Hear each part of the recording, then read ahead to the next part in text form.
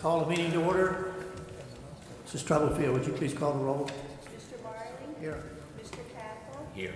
Mr. Collins? Here. Mr. Fritz? Here. Dr. Javier? Here. Mr. Hudson? Here. Mr. Layfield? Here. Mr. Peden? Here. Dr. Statler? Here. Mrs. Wright? Here.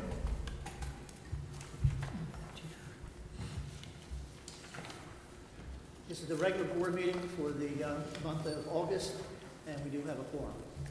Need a motion to approve the agenda for the August 26th meeting, regular meeting minutes for July 29th, and the executive session tonight. So moved. Second. Motion made and seconded. All in favor of the motion, say aye. Aye. Opposed? Special recognition. Mr. Barley, join me at the podium, please.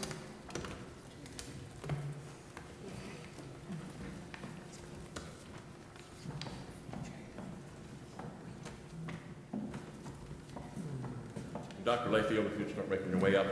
This evening's going to be really our first kickoff for the year, and we will be recognizing one of our school SROs for about 10, 11 years of service. It's been a tremendous asset. So with that, I'm going to turn it over to Dr. Layfield. Thank you, Mr. Steele.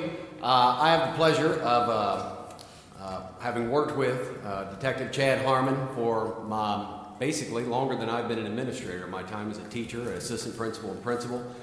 He's been an SRO at Sussex Central longer than any other person that we've worked with, and I can tell you, as not only as a professional but also as a close friend, that we have lost a very, very quality employee, and our loss is going to be the gain of Cape and Lopin School District. So with that, I'd like to have Detective Chad Harmon come up here to be recognized for his 11 years of service here in the Indian River School District.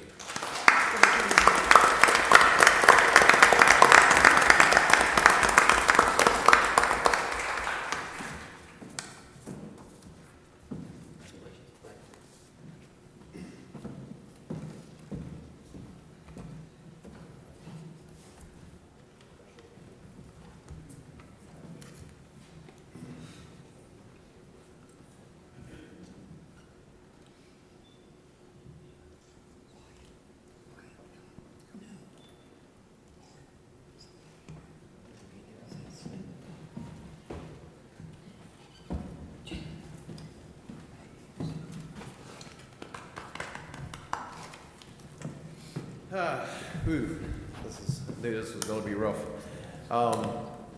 Just want to thank you guys for all the support that you have given me, including the board, Mr. Steele, and all the administrators, staff over the last 10 years. It was a difficult move. Went back and forth probably the whole entire last school year, this past school year, but made the decision, and for various reasons, but I'm definitely going to say I'm going to miss all of you guys, and wish you all the best. Not disappearing for good. I'm right across on the east side, so if you need anything, just give me a call. Most of you guys still have my cell phone numbers and everything. Just never forget, one of the senior SROs in the department, he told me one day, he said, when you become an SRO, he said, you'll find over the years that you become closer sometimes with the staff at the school that you do with your people, within the department. And I will honestly say that that does happen over the years. Lots of good friends out here. So thank all of you.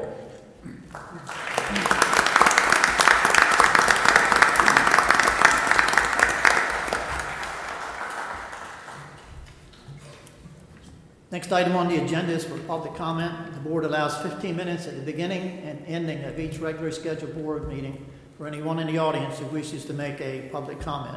Total time would be 3 minutes each. The first speaker is Kim Nurek.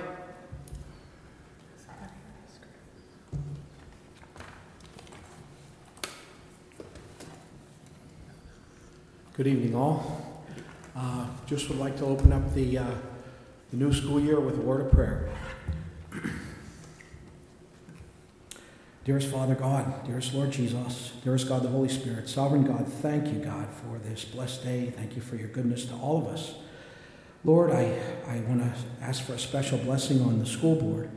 I know they try very hard, and they set the bar high, and they try to do the right thing, God. Please bless them. Give them wisdom. Give them guidance. Give them a sense of what's right and to do what's right. Lord, again, please bless everyone here. Pray for a fruitful year for the students. Pray for safety for everyone. Pray that you, O Lord Jesus, would be honored and glorified in our public system. God, just thank you for everything.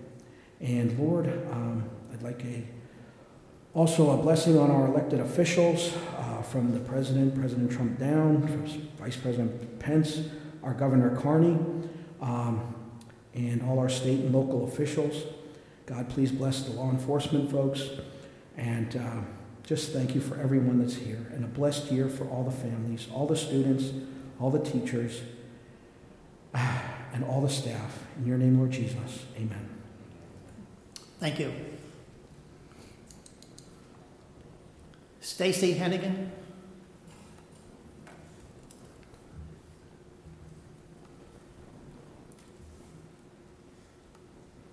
You're going to be sick of hearing my name. My name's Stacy Hennigan, and I'm here regarding school choice for my daughter. She's a priority 1, trying to get into Lord Baltimore Elementary School. My son Edward is entering 2nd grade. And to say that this summer has been extremely stressful is an understatement. As you can see where I was sitting, there are other families who are also priority 1, who have children at Lord Baltimore, who are trying to get their 2nd child in the door. I just am here in the hopes that you are going to reconsider your decision and at least, if nothing else, allow the priority 1 siblings to go to school with their older siblings. Thank you. Okay, thank you. Laura Marsh.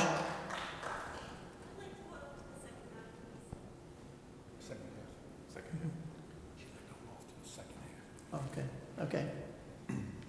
Anyone else in the audience who wishes to make a public comment? Mr. Maloney, I say second one. Okay, seeing none. New business, item 401. Mr. Hudson.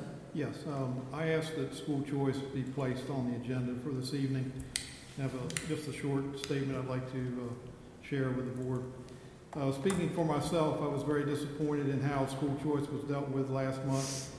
Having had the time since that meeting to think about our decision, I felt that my vote did not reflect what was in the best interest of students or their families. I took the opportunity that was offered to all board members to meet with Mr. Steele, Dr. Owens, Mr. Lewis, and Mrs. Oakley to go over the school choice information and to get a better understanding of the effect our decision had. There were a number of examples that I came away with, and here are a few of them.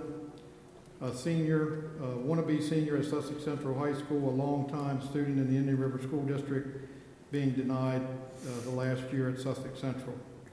A junior in the same situation at Indian River High School, longtime Indian River School District student, now cannot attend Indian River High School anymore because of our decision. A Spanish immersion student in the Spanish immersion program, K-5, moved out of the feeder pattern school into another feeder in our district, now can no longer take part in the Spanish immersion program. Siblings in 3 different schools, with 2 of the schools involved in triple bus runs. That'll be a nightmare for the parent. Those are just a few of the examples. 2 other things that have bothered me: the decision to change policy regarding 85% without discussion at the policy committee, and the decision to alter procedures in the middle of the school choice process by implementing the moratorium. Over the last couple of years, we have spent a lot of time working on a school choice policy that best meets the needs of our in-district students and families. Last month, we turned away from that sentiment. I'm hoping that the board will reconsider how we look at school choice, especially for our district students and families. At this time, I would like to make a motion to rescind the vote taken last month regarding the 85% capacity threshold. Is there a second to the motion? Second. Motion made and seconded. Any discussion? All in favor of the motion, say aye. Wait a minute. All right, Charlie, before, maybe not necessarily discussion regarding that particular motion, but I think there's some discussion that needs to be made in general regarding school choice. I don't disagree with some of the things that Mr. Hudson has to say and some of the needs. My problem with school choice is there needs to be uniformity throughout the district. I think we have too many buildings that are accepting kids in certain categories, then other buildings are rejecting those kids, in the same types of categories. Last month, even the comment was made, it seems like some form of discrimination depending on building to building, and I think that's somewhat the case. I realize our principals need to have some autonomy, but I think as a school district, there needs to be some kind of a uniform standard on accepting or rejecting school choice. I just don't agree how one building can accept and another building deny kids of the same categories. I didn't agree a couple months ago when Sussex Central wasn't allowed school choice in kids, but yet Indian River, which is at 95% capacity, was. I didn't think that was fair as well. So maybe along with, and in addition to this motion, to me, there's a lot of work left in school choice in regarding that, what I just mentioned, the uniformity throughout the district. Charlie. I think that causes a lot of confusion, a lot of frustration, and a lot of mismanagement. Okay, this motion is just to reconsider, it's not to change anything. Yeah, but I think that this is a bigger subject than that. I don't have a problem with the 85%. Here's the problem, I think. We can't do anything unless we rescind that because our schools are over 85%. We have to agree to the motion. But if we don't do that, then our discussion will be, that'll end it. And I get that, but we've talked about school choice over the past couple of years. And what's frustrating is we even went to the state online program. What was it, 2 years ago? The state online, where everybody applies online, and it was supposed to be the savior of school choice, that there was not supposed to be any human element in making decisions anymore. And it was cut and dry, the percentage that someone goes in to apply. And what happens is somebody gets a phone call from a parent, and all of a sudden that went out the window. So, Okay, it's a big issue. I don't necessarily think the 85% is the problem. Dr. Hattie, we're not supposed to be doing this. We have to make a motion for the reconsider before we can discuss the motion. All right, then I'll second or whatever if that's what we need to do. Well, we had a second, so I need a vote. All in favor of the motion, say aye. Aye. Opposed? No. Okay. You poll the board, please. Mr. Barley? Yes. Mr. Cathell? Yes. Mr. Collins? Yes. Mr. Fritz? Yes. Dr. Hattier? Yes. Mr. Hudson? Yes. Mr. Layfield? I wasn't here for the original vote, so I don't think I can weigh in. I'll abstain. Mr. Peden? Yes. Dr. Statler? No. Mrs. Wright? No. 7 yes, 2 no, 1 abstention. And the motion passes by a majority vote. Now you can. Tonight we have school choice application. I'd like to ask the assistant superintendent what his recommendation is for school choice now that the 85% has been removed. So you want to, Mr. Johnson, you want to revisit the July? Yes, I do. I'm sorry. I would like to make a motion that we revisit the July school choice agenda, those that were not approved. Okay. Then I would need Mr. Lewis to step to the podium. I believe he's got July's previous agenda with school choice as well as... I would think so. Is there a The motion on the floor, I think, needs to be Need to vote on that motion, second motion, and vote. Mr. Hudson, your motion is to is to agree to the I school think my choice. motion is that we move forward with priorities 1 through 4 from the July meeting, if I understand Do we that have correctly. July on our, That's what we're doing. And I've made that motion, so I'd like to do that first, to make sure we get this right. So I'd like to revisit the July school choice. Okay, well, that's what we just did. We say we're going to reconsider that motion. So, Okay. Revisit but not necessarily pass as stated. We have to revisit it first, yes. Second. all in favor of the motion, say aye. Aye. Opposed? Okay, that is unanimous. Okay. Now, I think now is the time to ask Mr. Owens. Okay, does the board have the July, there's the July agenda, and then it's been amended because some of the students are no longer with us since last month. So some of those changes. Mr. Lewis, do you have that available? I do. Okay. I have my personal copy. I don't think you're going to find one on board docs. Okay, so we can go through each of these, and we can go school by school, or Mr. Lewis can go school by school, and then we can answer any questions that the board may have. I just have one before you start. You say we now, some of the people that were on there last month are not on there now. That's correct. And that is because of the decision that we made, correct? I'm not sure why it's been updated with current numbers from July. Mr. Lewis, we can go through and show which numbers. And I think the reason that it could not be placed on board docs, President Barlow maybe can help me with this. This was not part of the original agenda because we didn't know where the vote was going to go, so we certainly wasn't put on board docs because we can't assume what you folks were going to do. So that's why it's not put on board docs. The only application that's put on board docs are the August board meeting school choice applications, sticking with 85%. And you'll find that on board docs, but that has since been changed. So I just want to make sure that we're doing this properly regarding Robert's rules. I can certainly tell you what I have here in hand. That's fine. As well. So start with East Millsboro Elementary School. There's going to be a total of 2 school choice applications. Now, I'm sorry, Pep, forgive me, but are we going back and revisiting what we did in July? That's not what's on here now, right? That is correct. Yeah, this is the July board meeting. For all those school other choice. than what was already approved. I'm sorry, Mr. Hudson. I said, I was just clarifying, we're going back over the ones that were not approved. Correct. Can I ask? And put on wait list. Like it was a unanimous. Can I ask what those priorities are at East Millsboro? We're starting with priority number 1s. There are 2 applications, and both of those are priority number 1. Okay. And again, these school choice applications have been recommended by the building principal, and also they have been reviewed by Dr. Owens and myself, and also Superintendent Steele. Are these in-district families? The first one is a family from JMC, and the second one is a family that moved to the Woodbridge School District area. And they come back as priority number 1, okay, according to policy.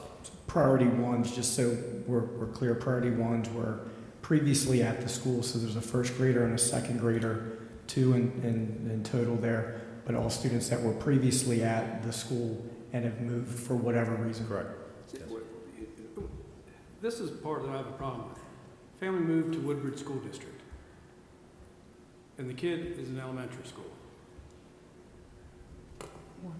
If I moved to Woodbridge School District, I would expect my kids to go to Woodbridge School District. This is part of the frustration I don't get with school choice. So, by keeping kids, I don't know. The problem that we have with this is that we've been doing it for a long time. It is within the law. The families have come to expect it, and at this point they have built their lives around it. Correct. And to have an arbitrary cutoff the way we did, because there were 3 votes last month for this. I only voted for the first 2. The third one I abstained because I couldn't get it clear. And like Mr. Hudson over there, I've been thinking about it pretty much all month. Okay, so we have a problem. It's a problem that we've had to do because school choice has been given to us, and we've allowed families to make plans and work around this essentially for the entire kids' lives. All right. So I don't have a problem with priority 1s, 2s, and 3s because that's it. But if you're simply going to be moving into the district or want to move into it for whatever reason and you've never been here, I see that as a different category of person. Isn't that that's a priority 6? Yeah, I know, whatever it happens to be. I don't mind closing that off, and I that. don't think the 85% is necessarily bad. That was the whole reason we tried to make sure that we're not taking in kids that have no ties to the district. I think we've done a pretty good job of that. I think that's the ties to the district. We've allowed families to do that. And, we've encouraged them over the years because it helped us with the numbers, and we do a great educational program compared to some of the other districts. I don't blame them for wanting to be here. Mr. Fritz, I understand what you're saying, and I had the same question. However, to be consistent, which is what I think I heard you say, we have a senior at Sussex Central High School who's been with us for years, who's now moved out of the district. Do we also tell them, I'm sorry, you can't come here for your senior year? That's the dilemma. Yeah, you're not going to like my answer to it, but my answer is if I live in Georgetown and all of a sudden I decide to move and buy a home in Milford, I'm probably going to transfer my kids to Milford High School. Yeah, and that's where the dilemma is. You might be willing to do that, but the other families in the area by law have been allowed to do what they've done, so that's what they planned on. So the reality is we might as well just stop talking about school choice at all, wasting our time every month, and just let everybody in. No. I think the 85% was a good idea because it caps what the building should be, that we've had that number for years. But if you're moving kids around within the district, certainly our own district students, you take a kid from 110% and put them at 89%, it's kind of levels the field in a way. And that's our in-district stuff. Now, this particular one of these guys came in, all right, and had been allowed to develop ties here and had been allowed to do that. I'm a military brat. I went to every school in the world and moved because that's when Dad moved, I moved.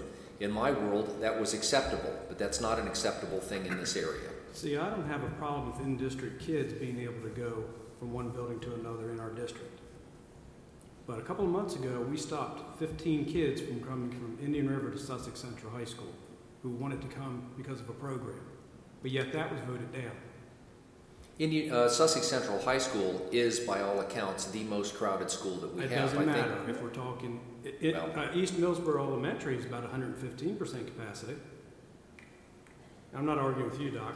No, I understand that. In general, East Millsboro is one of the most overcapacity schools we have, but yet we're going to keep letting kids in there. So, Mr. Lewis, what is the exact percentage for East Millsboro? As of this afternoon's count, it's at 100% capacity. 100. And Dr. Statler, you have to understand these priority 1s, they are in this percentage count. Okay, so the student from Woodbridge is first grade or second grade? Second grade. Second grade. Do they have a sibling in the school also? They do not. Okay. They do not. So this student from Woodbridge, we are saying that the tie is so significant at this point that we want to keep them from now until graduation in our system, correct? As defined by our district policy. They are And noted as a returning student. Yes. And that's why school choice will never get any less because we're going to keep on accepting kids from other districts. The only other option would be to deviate from every school in priority 1s to the consideration for just maybe a secondary student. And I didn't hear that the board wanted yet. The board would want to do something like that and differentiate from our secondary schools versus the ties at the elementary school. So the one in this case would be a second grader. The one at Sussex Central and Indian River would be 11th and 12th grade respectively. Again, I don't have a problem with in-district kids being able to pick a school within our district. But it's not fair for us to pick and choose the winners and losers as to who gets to do what. And I'll go back again to the 15 kids in Indian River that didn't get to come to Sussex Central partly because of the IB program. We're picking winners and losers and we're arbitrarily making that kind of a vote. In-district kids, I don't have a problem with. It's out-of-district kids. And I don't believe somebody in elementary school has created such a strong tie that they can't go to Woodbridge School District. When the committee started this, it was set up, and when we said we weren't taking students from out of district going from this point forward. So, and I'm assuming this, but that child was already in the district when we made that decision. So then that child would feed through until such point as he changed schools.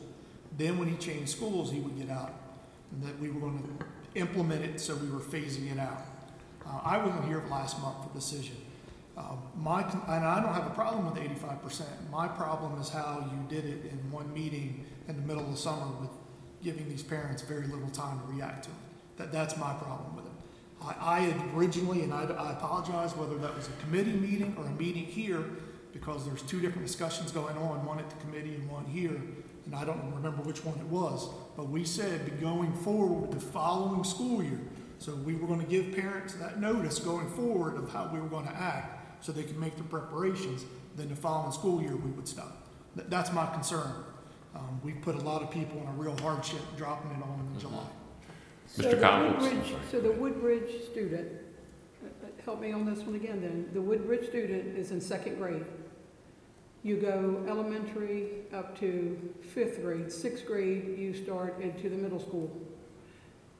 6th grade, that child is going from our school. So that child's not going to be a returning student at that point in time. So legally, we have no bangs to that student. So you can stay here 2nd, 3rd, 4th, and 5th. 6th grade, you're going to go back to Woodbridge. Does that make sense? Because the argument then from the parent is going to be, my child's has been here for that many years. I here, so stay why should they continue? Or I'm a teacher in the district, and that's it. Yes. Just remember your initial priorities, and again, I didn't bring a copy, but the initial priorities are not set by us. The definition of a returning student is set by us, but the priorities are not set by the district. They are set by the state. But the implementation, and correct me if I'm wrong on our conversation, the definition Jay. of a returning student. But Jay, this program in general itself is a program that we do not have to administer. School choice. Right. We're required to apply school choice. It's the percentage by which the capacity is reached that we would need to look at. Okay. There will be a couple things. There will be changes in the new school choice policy. It's up for legislative review, and those changes will be set forth. One of the previews that we've saw is how they define siblings, how to handle it in district, how to handle it out of district. Currently, the way it talks about siblings, you're pretty much well locked in with siblings. However, in the future, once they pass the new law, it appears that you will your in-district siblings, but your out-of-district siblings may be a consideration, but you won't be required to do that. But just so the board's fully aware of some statistics, and we had Carissa Pepper to take a look at it just so we could try to give you and be as informative as we possibly could. We have 134 kids today in this district who live outside the Indian River School District. It's 1.3% of our population. So what we have seen and what we've noticed is that number has over the last couple of years decreased, because as soon as this became an issue with the board, we tried to stay away from bringing in what we would call today, I guess, a 5 and a 6, which would be a 5 would be a normal in-district kid who would come, a 6 is an out-of-district. So what we've tried to do is stay away from the priority 6s, because we don't bring those new out-of-district kids in. Now, the financial impact, that we're going to see, we got the financial choice charter bill this past week. Our bill for our kids who are transferring out of the district is going to be it's over $800,000 this year.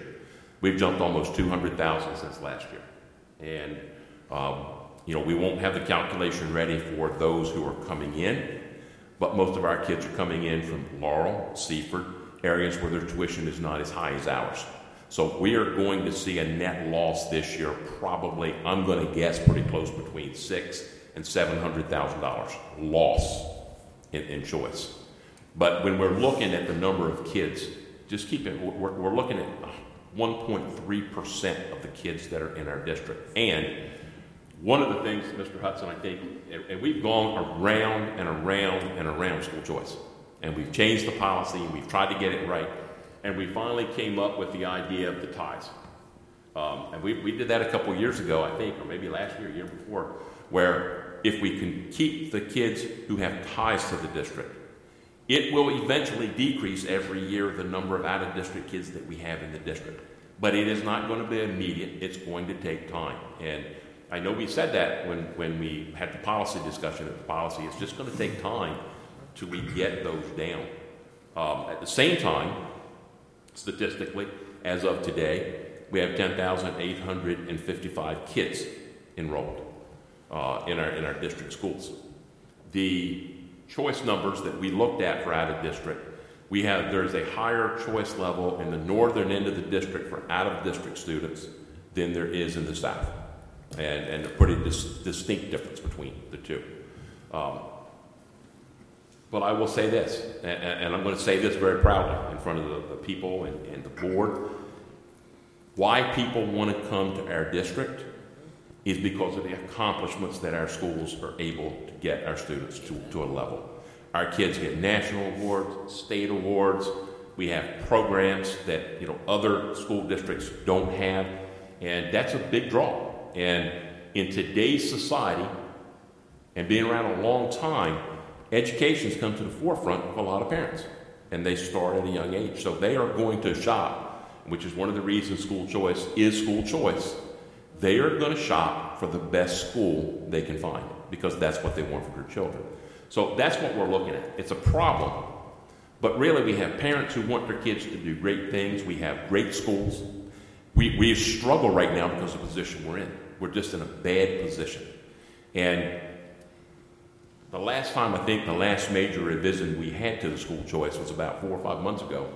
And we kind of felt pretty comfortable then because that's when we kind of had the returning student defined, where the point of exactly what it was going to be and what we were going to hold it to, and keeping in mind that we are going to gradually filter out the districts or the out-of-district students.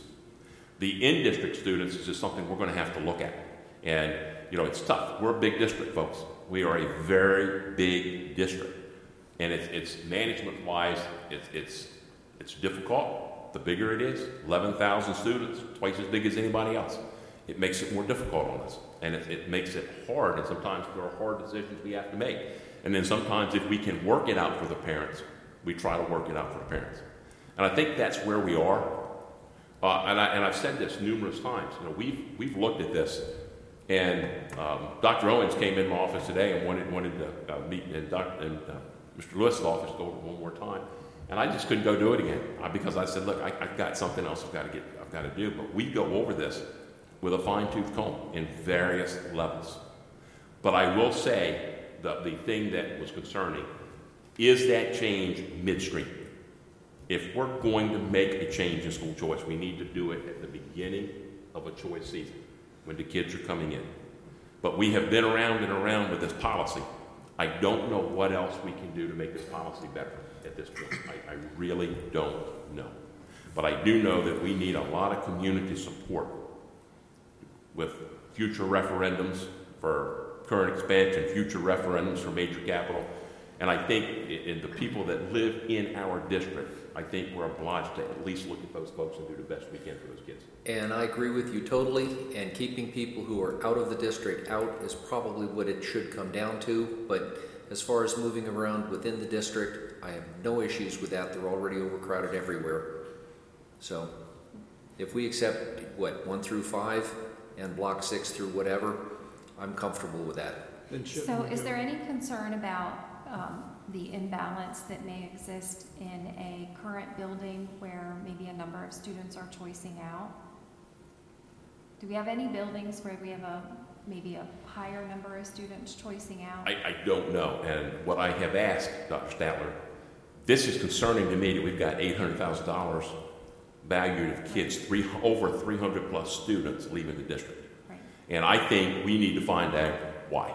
We also have a lot of students that are leaving Philip Chow. True. Right. However, Philip Chow's enrollment since the last conversation we had, they're up around, I think, 308, 309 kids. So they're gradually going up. And they're finding that they're getting more kindergartners come in. And which before, if you take a look at the trend that we see this week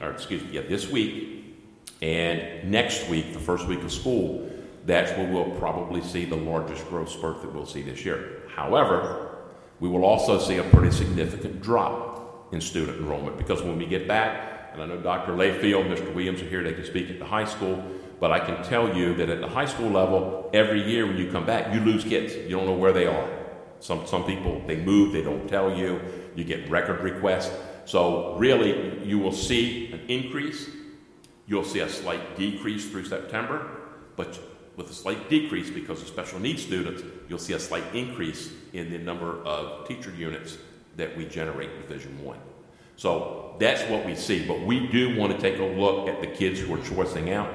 Carissa Pepper is working on that. We're just not sure the level of what she can pull from the state system, but we're trying to find out, number one, the families, the areas, what schools they're leaving, what schools they're going to, so we can have some idea as to, why we have that, and is there anything we can do to balance things back out the way they should be. So can you tell me the percentage capacity of Philip Shout? 61%. 61%? As of today, yes ma'am. Okay. So we will have some staffing changes there as well, correct? Sorry? Some staffing changes? We will next year. Yeah, okay. So I'm going to say one last thing. I want to go on record again stating that I have no problem with in-district students school choicing within the district. I have no problem with that. I almost feel like if we're going to revisit July's, are we able to bring back up those 15 kids that got denied coming from Indian River to Sussex Central? They were in-district kids. I don't think And also I would ask, are we going to be able to revisit the ones that have already left because they were notified and followed the procedure and went and enrolled their kids in the district in which they resided? And another point to say is I've listened to this and we're talking about the parents and obliging the parents, and I can deal with that. However, we have yet to address the administration side of it, and we have some teachers in the district that have voiced their concern and were pleased with the fact that we were finally getting a hold on it because they could get their classrooms kind of organized and know how many students are going to be there. So, and listening at this now, and I know we have some teachers in the district that don't reside in the district where they teach. I understand that as well. However, those teachers that are there for the purpose of teaching and don't have a student there were appreciative in several of those schools and made it known that it was time that we move forward, that we don't always oblige everybody that has a concern and wants it their way. In fact, and I don't know if other board members got more than that, I think I ended up with maybe 4 emails from these people, some, maybe 2, and I'm not sure of this, 2 were teachers, 2 were individuals in there, but when we start looking at 10,855 students and we start looking at less than 25 concerns, where are we putting our priorities?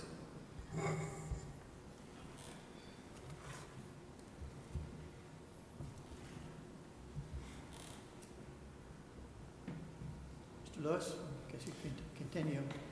Georgetown Elementary School, a total of 4 school choice applications. There was a first grader from Laurel as a returning student, 1 second grader from Laurel as a returning student, 1 third grader from North Georgetown as a returning student, and a 4th grader coming from North Georgetown as a returning student. Recommendations are to accept. Again, they are priority number 1. John M. Clayton, which is a building that is at 78.6% capacity. There's a total of 9 school choice applications. For the Spanish immersion, there are 2 applications, and that is priority number 5. Priority number 5, which is a district student, and they are applying for that particular Spanish immersion program. Regular education kindergarten application, 1 from LB, also priority number 5. Grade 1, total of 3 applications, priority number 5, and they are coming from Georgetown Elementary, LB, and also Philip Shout. 4th grade, 2 applications coming from Lord Baltimore, priority number 5. 5th grader, 1 5th grader coming from Georgetown Elementary, priority number 5. And we are asking to accept those recommendations and those school choice applications. Lord Baltimore Elementary, they are currently at 89.6% capacity, a total of 10 school choice applications. 3 applications, 1 from Georgetown Elementary, 1 from John M. Clayton, 1 from Philip Shaw. They are priority number 3, which would be the in-district siblings. And we are asking for those applications to be accepted. The remaining kindergarten applications is a total of 5, 3 from East Millsboro, 1 from John M. Clayton, 1 from Philip Shaw. They are priority number 5, district students, and we are asking for those applications to be rejected. And the theme that you're hearing here is that we're trying to keep, from the conversation I understand, is to keep priorities 1 through 4, and that's what we're bringing to the table tonight, to keep the theme of these families together. I will say that those priority 5s, and speaking with the principal, she would be willing to take those and felt she did have room in kindergarten at LB with priority 5. So Raj, I'll remind you, those are district students. She went with a reject with this if the board wanted to consider it because of the 85% criteria that was set last time. However, she felt she does have space and would be willing to accept them, but wanted to go with the board's wishes with the 85% with the rejection with the district students. Dr. Hatter, do you have a question, sir? Yeah, I did. It drove it out of my mind temporarily. Okay, the District 5s, they are within, those students are already within our district though, correct? Correct, yes. Are they related to the building in some way? Is there a teacher in there in some way, or they just simply want to go to the school? Just want to go to that particular school. And they're coming from where? 3 are coming from East Millsboro, 1 from John M. Clayton, and 1 from Philip Shaw. Okay, Philip Shaw really can't afford to lose too many, but certainly East Millsboro is already overcrowded, so it's a benefit to them, and it kind of levels things off a little bit if those kids did go to LB. So I don't have a problem with 5s either. Okay.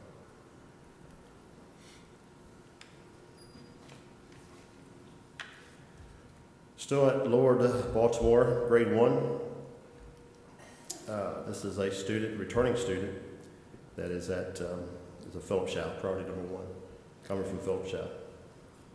And also there is a grade 4 student, returning student, priority number 1.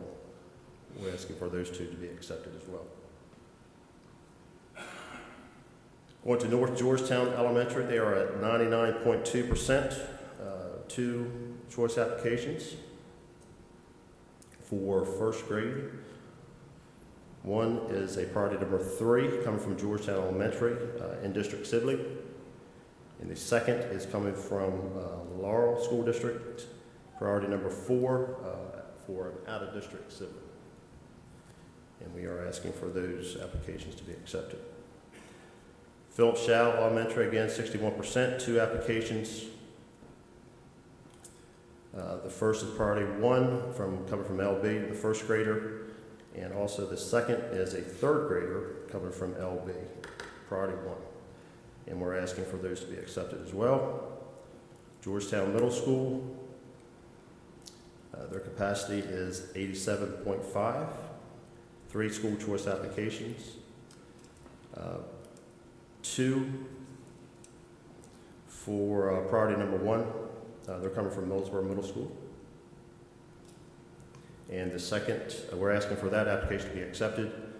And the priority number 6 is an out-of-district student coming from Seaford, and we're asking for that to be rejected.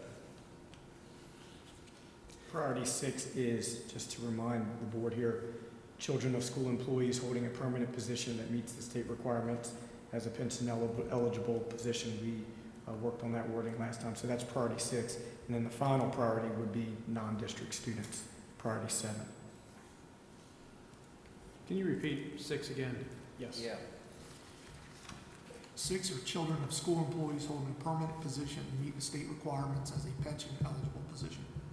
So those are school our employees. employees. And what grade is that student? Sixth grade. Sixth grade. So we looked at that in terms of capacity and no current tie. However, it is a school employee's child they want them to come to that school, but it's out of district. So the school employee lives out of district? Yes, I would assume so, because the student's residence would be out of district. Okay. And that was requested or suggested to be rejected, correct? That's correct. So now So that's we got rejected because of capacity, that's rejected because the student is not in the district? Capacity. I'm gonna hope, I'm a little hope concerned, that again, it's hold because on, they're Jimmy, not- I'm they not don't live in the done. district. I'm still a little concerned that we pick and choose what we use for capacity and what we don't. I mean, we went through this before, so here we sat down, we said, oh, we're gonna reject this one, why? Because of capacity. Well, we just accepted these others, and it's over capacity there, but that's okay. Because we have them 110%, and they want to transfer it to a 99%. Again, overcapacity is overcapacity with your teachers, your restrooms, your gym, your cafeteria. So the next thing that'll come up is you're going to have these disgruntled parents that are going to say, my child had to go to lunch at 9:52 and they only got to school at 8:10, and then by 12:28 they were starved again. So then what are we going to do? Come back, we're going to revisit it again and go, oh, well, we might need to change this. We're just not consistent. The fact of the matter is we're overcrowded regardless. Whether we reject these kids or not, we're overcrowded. You But take two this, wrongs you don't take... make a right. They don't. On the Okay. other hand, you do what's practical, because you do have two wrongs. You got to figure some kind of a compromise in between. Okay, you take a school like this one that was designed for, 1,400 kids, it's at 1,500. Yeah, we already have a lunch problem. Whether you add or subtract 15 kids isn't going to make a daggone bit of difference. Alrighty? And we got this point because we did take in other students, because we thought they deserved an opportunity and because that's what the law wanted us to do. And now we are dealing with it. But if we have 132 out-of-district students total that are coming in at 1%, that's not going to make a difference in anybody's individual classroom one way or the other, certainly not in the totals. Our records indicate for that priority 6 that we're questioning now, for July there are 3, and if we look for August this month, there's an additional 2, so 5 total. Priority 6 for consideration. Well, I'm not saying I'm going to go for the 6s at this point. Okay, that's a different item. But I think that the first part of it, like I said, a compromise of some flavor is going to be in order, because in this particular case, we can only win so far. I don't know what else to say, but if you cut it off the way you want to cut it off, a lot of people lose. You cut it off the way I want to, not as many people lose. I mean, I don't know any other way to phrase it. There was a reason, Scott or Mr. Collins can verify this. We had a long discussion about priority 6, about teachers wanting to bring their kids here, and we got in quite a discussion about people who go to Sussex Tech to teach. We now have their kids, or they take a job in another district. We now have their kids. It's a tough situation, but in the end, we made it a priority 6 because we felt it didn't rise to the level of the other students. Now, did we get to define priority 6, or is that a state-defined priority 6? I think the first 3, isn't it, Mr. Lewis? Correct. First 3 are mandated by the state, and then anything after you get the out-of-district siblings, and you can do your procedures, anything after that. Mr. Lewis, quick question. And I just heard this from Mr. Hudson. When we see the reasons for rejection, what are the codes that you're able to select from? Discipline, attendance, and capacity. So those are the only 3? Correct. Am I correct that some school districts, I'm not saying I agree or disagree, but some school districts make an exception for employees, allowing their kids to school choice? I believe they set their school choice criteria as such where those students are at a higher level so they would be able to get in. That's what I believe. Whether they live in district or out of district. Correct. You can set beyond those 3 criteria. You could say a criteria 4, for instance, is your district employees, students of district employees. They would be the priority 4 if that's what that district chose to select. Mr. Fritz, that was part of the discussion, just to be aware that then their kids would jump over in-district kids who wanted to do something. That's a hard situation, tough situation, but we felt like we wanted to do what was best for the students and the families that were in our district, already in our district. That was our top priority. Mr. Collins, if you agree with that, I think that's Sure. Moving on to Millsboro Middle School, Millsboro Middle School, 93.1% capacity. 2 applications, one is a priority 1. Students coming from Georgetown Middle School, priority number 1. And the second is an employee's child living in Seaford. That one also, the employee's child, we're asking to reject that. The priority 1 we're asking to accept. Again, that's at 93.1%. Shelbyville Middle School, I know Principal McCreadis, his building is packed and overpacked. He's at 108.5. And he has been very consistent rejecting his students throughout the school choice process, which began in February. Indian River High School, 95.4. Seeing 1 school choice application, grade 11. The student is a priority 1, has moved to Cape Town Open School District, is asked to come back. Recommendations to accept. Sussex Central High School, as of today, 119.3%. 3 school choice applications. 9th grader, a returning student that moved to Laurel. Again, priority 1, we're asking to accept that student. There are 2 seniors who are priority 1s. One moved to Milford and the second to the Indian River School District attendance territory. And we are asking to accept those students as well. Now, those 2 students are already listed in the 110% that the building is, correct? Yes. All priority number 1s are already in this percentage count. So it doesn't make a bit of difference to those buildings whether they come or go. It's a slight drop. Southern Delaware School of the Arts at 82%, so we're seeing a total of 12 choice applications. Kindergarten, there's a total of 4. We're asking to accept those, and they're priority 3s and 1 priority 5. First grade, there are 3 applications. They are priority 5s, asking to accept. 6th grade, there's a total of 4. 1 is priority 2 or priority 3, and 2 are priority 5s. And 7th grade, there's 1 application, which is a priority 5 student. We're asking to accept all of those And again, students. they're already counted in there? Not yet, no, sir. Not yet. No, Mr. not a School of the Arts, no. Mr. Lewis, Sir. those, if I understood you right, then all the Delaware School of the Arts kids are all in district kids. Yes, there's number 3, of course, siblings, or number 5s are district students. So that's huge. I mean, they're all in district, no out-of-district kids coming in.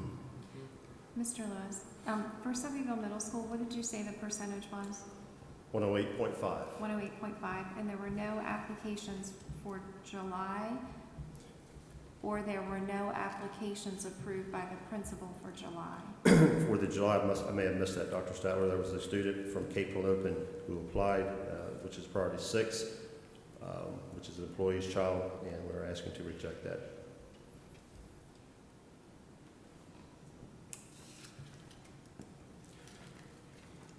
So, with that said, there's a total of 51 school choice applications.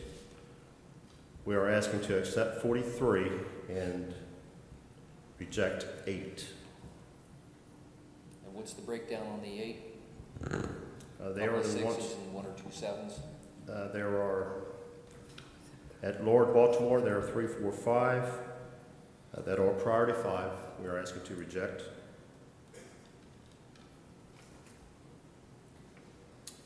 Georgetown Middle, that's a priority 6, employee's child to reject. Millsboro Middle, employee's child, we are asking to reject. And of course, the one at Cape Town Open for Shelbyville Middle School to reject. Mr. Lewis, again, I hate to keep asking questions here. How many priority 5s are we rejecting versus priority 6 or 7? Priority 5, 3, 4, 5.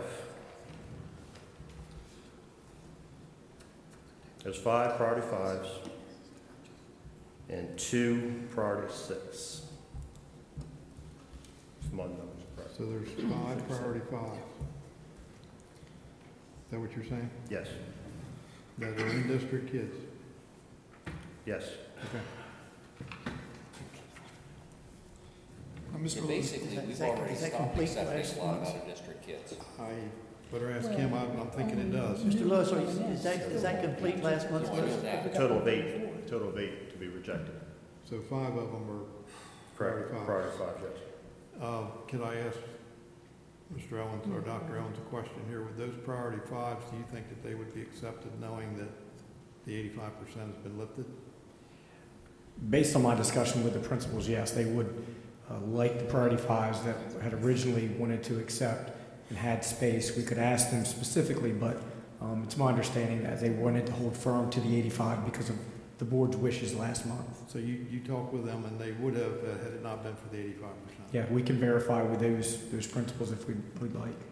So the only thing about the 6s is that traditionally we have never accepted 6s, in the past, 2, 3, 4, right? Yeah, but I'm not saying that. So Those are I out of do district. caution us against making a decision to accept 6s when we've never entertained those. Those aren't currently on the accept list. So we can consider 1 through 4. We could consider 1 through 5, obviously.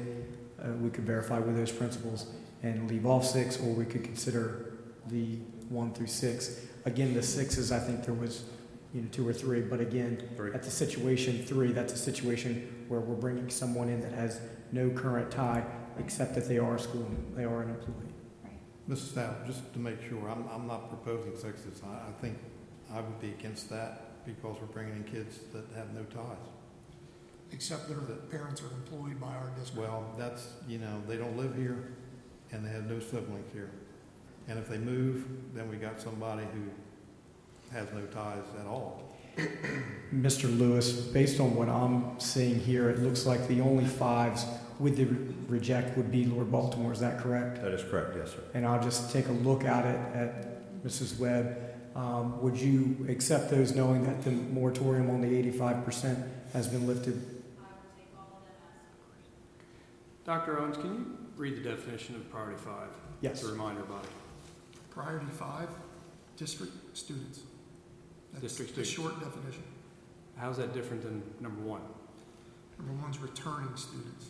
So you could have a student that... Okay, so we just gave the principal the right to decide to accept those District 5s, but we wouldn't let the principal of Sussex Central have that same right for those 15 kids from Indian River.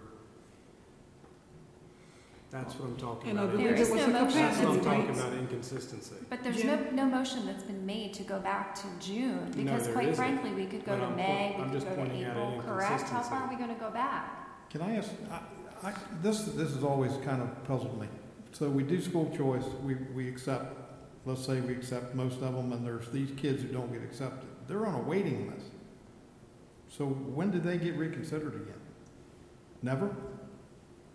That's always kind of puzzled me. What happens to them? Once the school year starts, unless something should happen that a lot of students would leave, we would never go to the waiting list to pull other students. But they're on that waiting list. Those kids that we're talking about right now should be on the waiting list somewhere. Why can't we revisit them? I don't understand why you wouldn't. I mean, you can revisit anybody that would be on a waiting list, couldn't you? So then again, I guess the question is, how far so we did some we denied before, how far back in the calendar year are we gonna go? And I'm not saying... No, I'm not saying to do it I'm not either, but I'm do or saying don't. this I'm month just we do pointing it, out- next month I we would do think it. that you would do any in that calendar year, but I'm not saying you do all. I'm just saying there's a question about these kids that wanted to go to Sussex Central. But how do you do some and not do others? You're talking about not being fair across the board. You can consider any of Last them. month was fair, although some people didn't like it, it was fair across the board If the way they're- it was, so. If they're on a waiting list, I don't see why you couldn't consider anybody. When does what's the purpose of a waiting list? That's So what at I'd the like end to, of this that's what year, I'd like to know. at the end of that year, whenever it's done, those people don't stay on the waiting list for the next 5 years. No, they stay on the waiting list for that year, I would think. I don't know. That's what I don't understand about it. We don't accept them, so what happens to them? So They Mr. don't get When is the rejected. one quick question I have on this is, when is the new cycle year for school choice? Begins the first Monday in November So, and closes the second Wednesday in January of 2020. first Monday in November. Okay. Mr. Lewis, have you finished your list for previous month? Yes, I have another one to go through. Okay, we're going to act on. Would you do need have a to motion? vote on this? I think so. If I'm understanding the conversation, I want to make sure I do. I don't know that I've fully got the last priority, but I wanted to make a motion from what I'm hearing that we accept priorities 1 through 5. That's kind of what I'm hearing now. Mr. Owens or Dr. Owens, what is your recommendation as we move forward here? Yeah, I would recommend 1 through 5. Second. And that's only because we have principals that's like Mrs. Webb that says she can accept she has room for her number 5s, not 5 students. But the other ones that get accepted, again, we're still over our capacity issue, right? We can revisit those as well. No, I'm not asking that. The other ones that are number 5s are in the criteria of being over capacity. Am I correct? My understanding tonight with the July is we're accepting all 5s that have been presented in all schools regardless of capacity. Just so you know, also, we have another list to go through that has a total of 45 school choice applications on it. So if you And want that to was consider 1 July. through 5 on this July board meeting, I certainly hope you will consider 1 through 5 for the August board agenda. Again, there's a total of 45 of those applications that need to be reviewed. And again, most of those are in district. So I would have to go through them like we did, yes. I mean, the theme was priorities 1 through 5.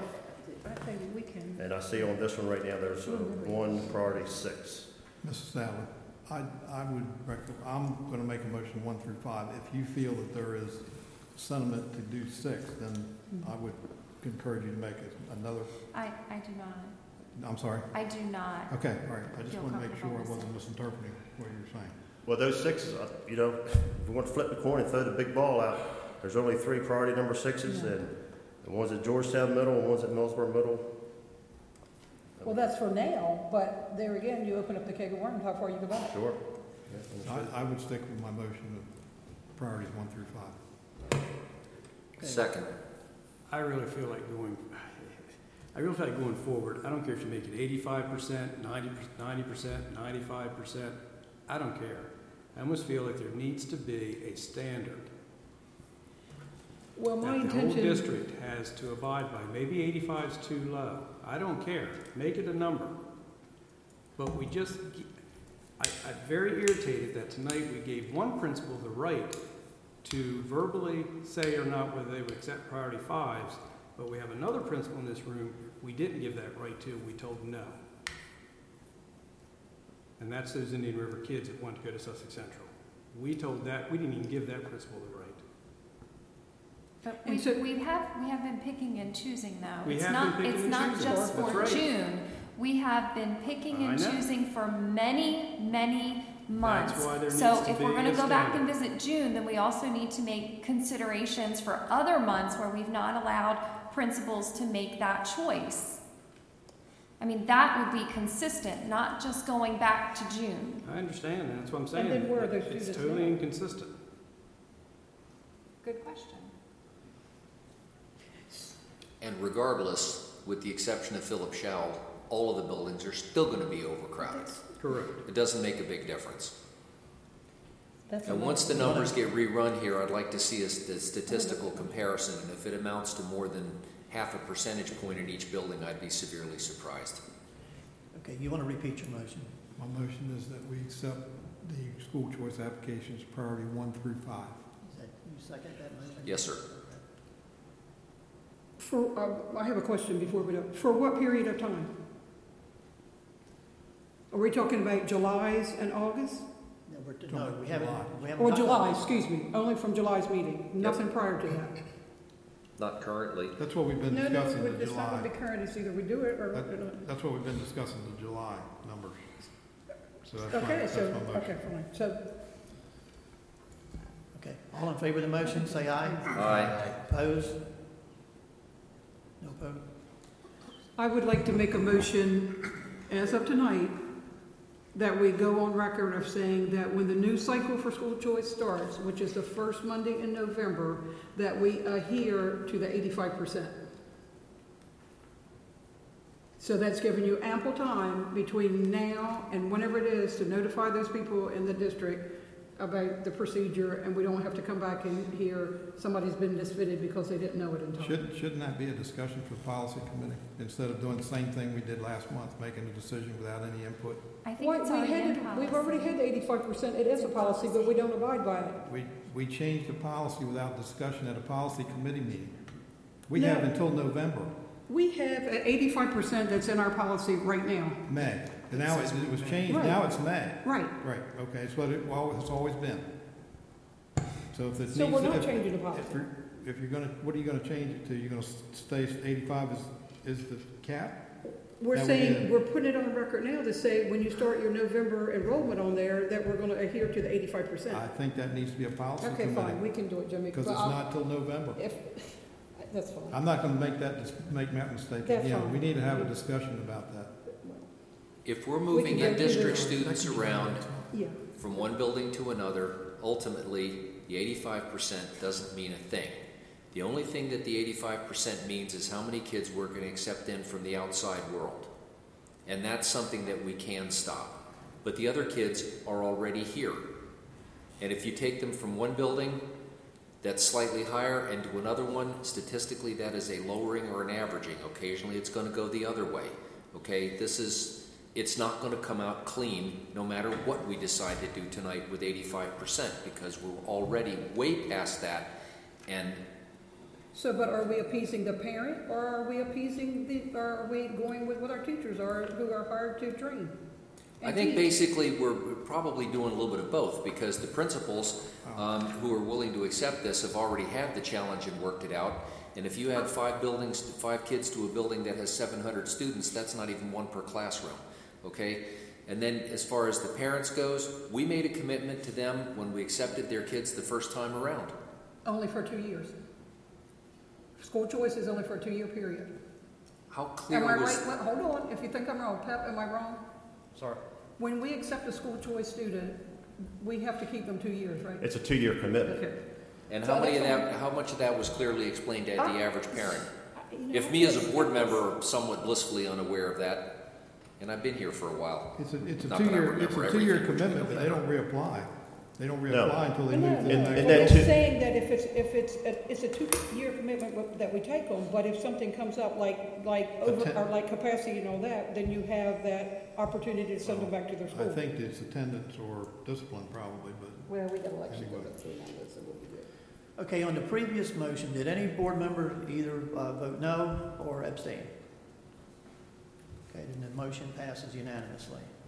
Again, 4.02. President Barlow, I just want to make sure we're looking at priority 1 through 5, correct, on this July? Yeah. Okay. 1 And through 5. in the spirit of that theme, do we do the same thing, priority 1 through 5, with the August Okay, so agenda? school choice applications for this evening then. You want to hear them? Or? East Millsboro Elementary School. Total of 9 school choice applications. All in district? These are priority 3s, 4s, and 5. 3, 4, and 5. So then would you change the John M. Clayton as it reads now, because that's a priority 5, you say reject C is a capacity, but now that you're taking 5s, you're going to accept that? And the reason that was rejected because Mrs. Booth is filled up in that Spanish immersion program for kindergarten. She Okay, has so we 50 should ask students. Mrs. Booth, Okay. Could she take would she one be more? willing to take those 2 students in Spanish immersion There's- as a priority 5? It's only one. It's just one student, Dr. Statler. Okay, would she be willing to take that student?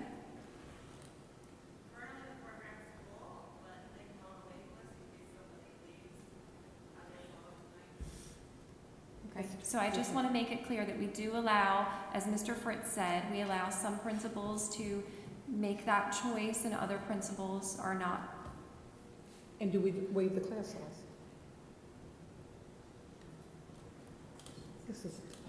Dr. Stout, I would agree. Personally, I think it should be the principal and the assistant superintendent, which is what it was. Mm-hmm. That's what it was. But somehow we got off track. Georgetown Elementary, there's a total of 5 school choice applications, and they are priority 4 and 5.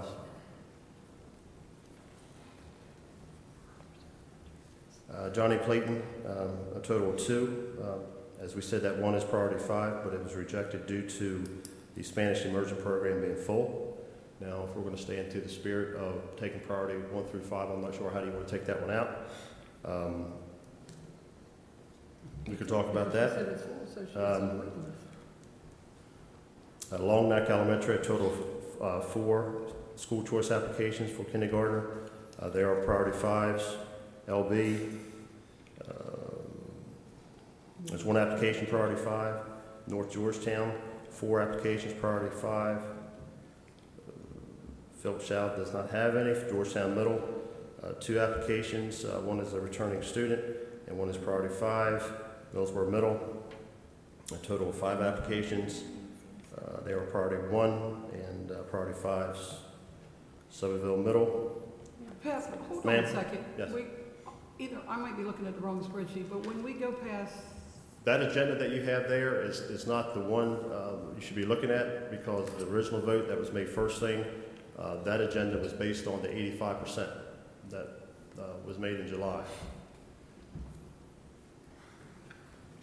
Are there any, Mr. Lewis, I know you're going through your list, are there any that are either not returning students or not already students that we have? We have, they're all priority 1 through 5, with the exception of Shelbyville Middle School, which is an employee's child, priority 6.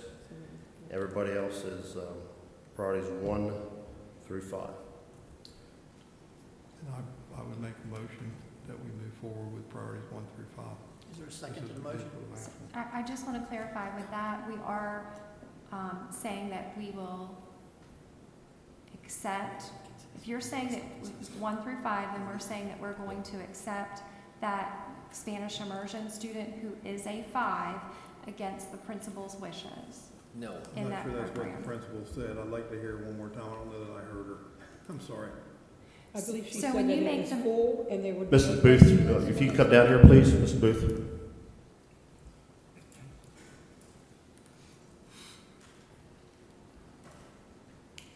Just hard to hear you all the way in the back, Mrs. Booth.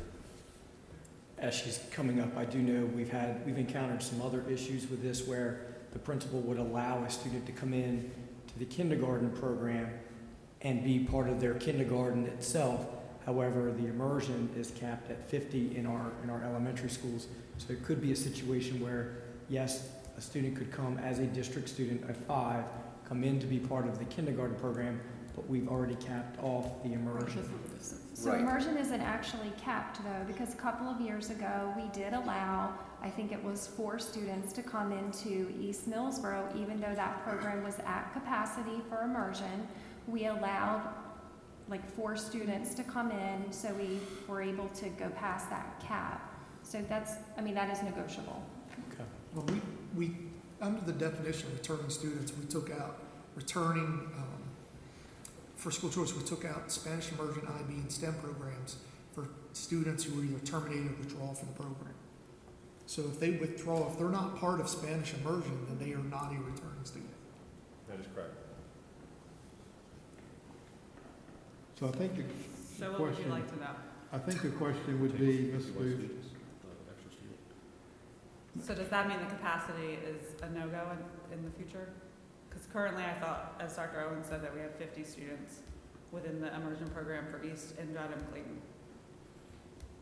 are you willing to accept this child as a kindergarten? Did I hear that right? As a kindergarten student, hoping that, or maybe that someone else might drop out? So what I said, so I'm sorry if it wasn't clear back there, we have 50 students in the program. The student only applied for the program, not for John M. Clayton as a regular student.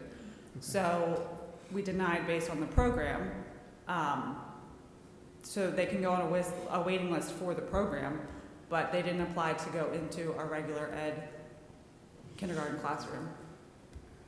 Okay, now the question I guess that I would have would be, can you make it work? Because they are a priority 5. We're accepting priority 5s tonight. Can you make that work? That would be the question. I don't want to put you on the spot if you can't say so, but that's That what would we're go kind back of looking at this point. to Mr. Lewis in terms of filling out the application for school choice because they did not complete that part of the form. Well, I'm specifically asking about Spanish immersion. Well, we have a waiting list in-house right now, so Okay, all right, they so would that- have to go on a waiting list behind those Right, students. okay, that answers that question. Okay. So you have people on the waiting list already, other than this one student who applied? Yes. Okay, then I don't think we can accept that other student, Yeah, I because they understand. need to go on the waiting list then as well. Because if you are going to take another student, then you would take a waiting list student first. Correct. They were already on the waiting list. They were already on the waiting list, so to me, it's not even fair that that child should have been allowed to get this far. She should have been told up front, or he should have been told up front that there was a waiting list. And that's as simple as that. Right, so how did that even get on there tonight? Yeah, I'm not sure I that's- understand that. This is one I don't quite understand. When they put in for school choice, I can't tell you exactly when the application was filled out. Right. But whenever they put in for school choice, we certainly have to entertain it, either put the kid on the wait list or is denied due to capacity. So shouldn't we have multiple students on for Spanish immersion kindergarten that have been rejected due to capacity if you have a waiting list? If there's 8 people on the waiting list, Yeah. I should see 8 people on this list rejected due to capacity, not just one.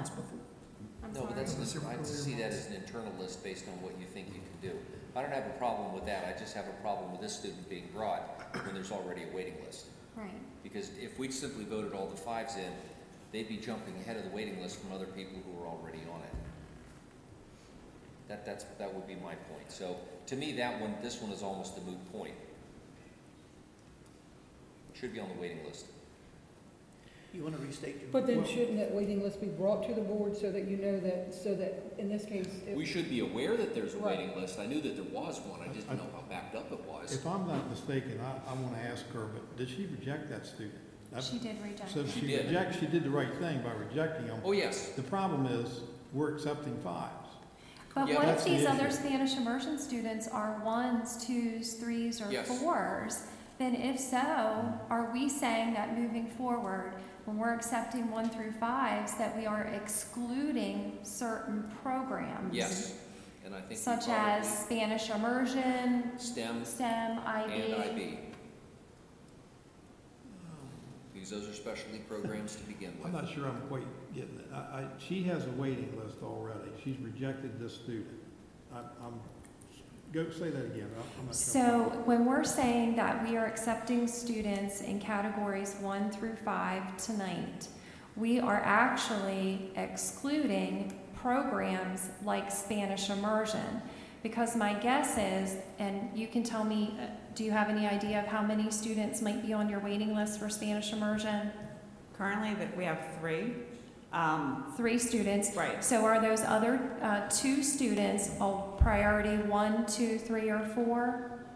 So they're in-house students, so they're already John M. Clayton students. Okay, so they're priority 1. Right. Okay, so we have 3 students on the waiting list. I'm still confused as to why I don't see on the Spanish immersion to accept maybe a couple of those other students, except you're saying 50 students is your cap for the program. So I think the issue could be, and Pep can correct me if I'm incorrect, but when you're applying for school choice now, you're going through the state if you're an out-of-feeder student. So my child lives in Millsboro, wants to go to school at John M. Clayton. We apply through the system online, proceed through the process like we're doing right now. However, if my student lives in Dagsboro, they come to the school, apply, say they want to be in the program. They don't have to complete it through the state. So there's that difference that you don't see the students coming to the school registering and they're not on the list. Right, okay, so we have a couple of school choice students that didn't actually have to fill out a school choice Correct. application, So you're so not that gonna see explains them. why we're only Yes. seeing one. Okay. I would caution us, though, against making decisions where we're capping programs with 50. So we're saying we're going to abide by capacity for those programs. We're going to make it at 50. We're not going over that. But it is very inconsistent then to say we're not going to follow any capacity guidelines in buildings. I agree with that, and I would ask, Mr. Duke, to put you on the spot here, I'm sorry. Is 25 in a class, is that a state requirement, or is that something that you could work with? It's not a state requirement, it's something that we came up with as a district because at the kindergarten level, you have And maybe the I shouldn't ratio. ask, I don't mean to put you on the spot, All right. but maybe I should ask Dr. Owens that question. What is your feeling about that? Could you ask that again, please? It sounds like there's 4 kids, but have I got that right? There's 3 in-house and 1 that's applied? Correct. There's 4 that want to get in the program. That would make 54 kids. We're getting ready to start school. Can we make that work, or would that not be a good idea? I would leave that up to your judgment. Yeah, we can default to the principals and see what work would need to be done. The issue is there's state criteria. We got some folks in the room that have been part of this immersion process from the beginning, where to try to have firm numbers in terms of how many in each classroom and then the support that's needed for each one of those. Yeah, I understand all that. That's why I'm not trying to sway you one way or the other. I'm just asking. I'll speak for myself and not the other immersion principal, but we were trying to stay consistent with the 50 this year. Okay. And there again, we have, in some cases, just like Mrs. Booth, she rejected it because she was following policy, and it's 50. So if that was her decision, I don't think it's right that we, as board, and I'm only speaking for myself, would try to persuade her to say, well, we got 4 more on here, so we think that you need to take those. Again, we have a principal. She knows what the capacity that they're comfortable with teaching. And then I think at that point in time, we need to abide by what they say. That's exactly But on what the I other did. hand, That's we've had other exactly, principals say exactly it's what not I happening. did. I asked her what her comfort level was. And she said, And fine, she so we said need to she's let it for go. it, and I'm Yes. good with it. I don't have a problem with it. Do you want to restate your motion? Well, yeah, I'm going to say we go with 1 through 5. Now, this one student here is going to have to be told they can't get in the immersion program. They're on a waiting list, I'm assuming. That student shouldn't have been brought to us in the first place. I agree.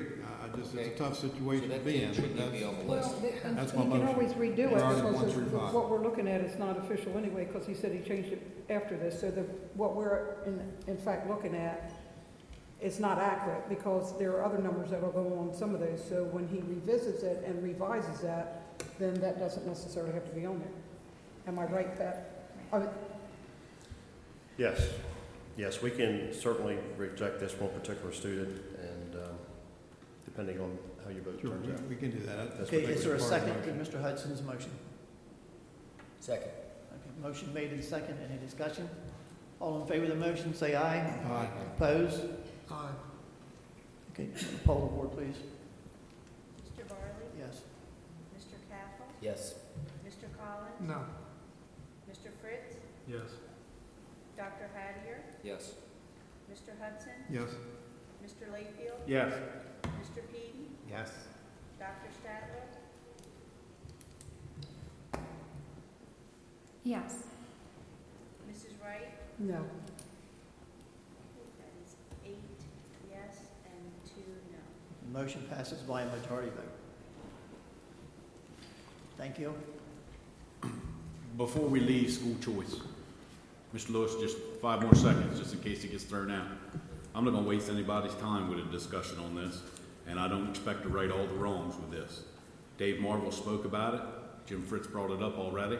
I'm going to make a motion that we accept June's Sussex Central choice students that was recommended by the principal and assistant superintendent that went in front of us that night. I'll I second make a it. motion. I'll second it.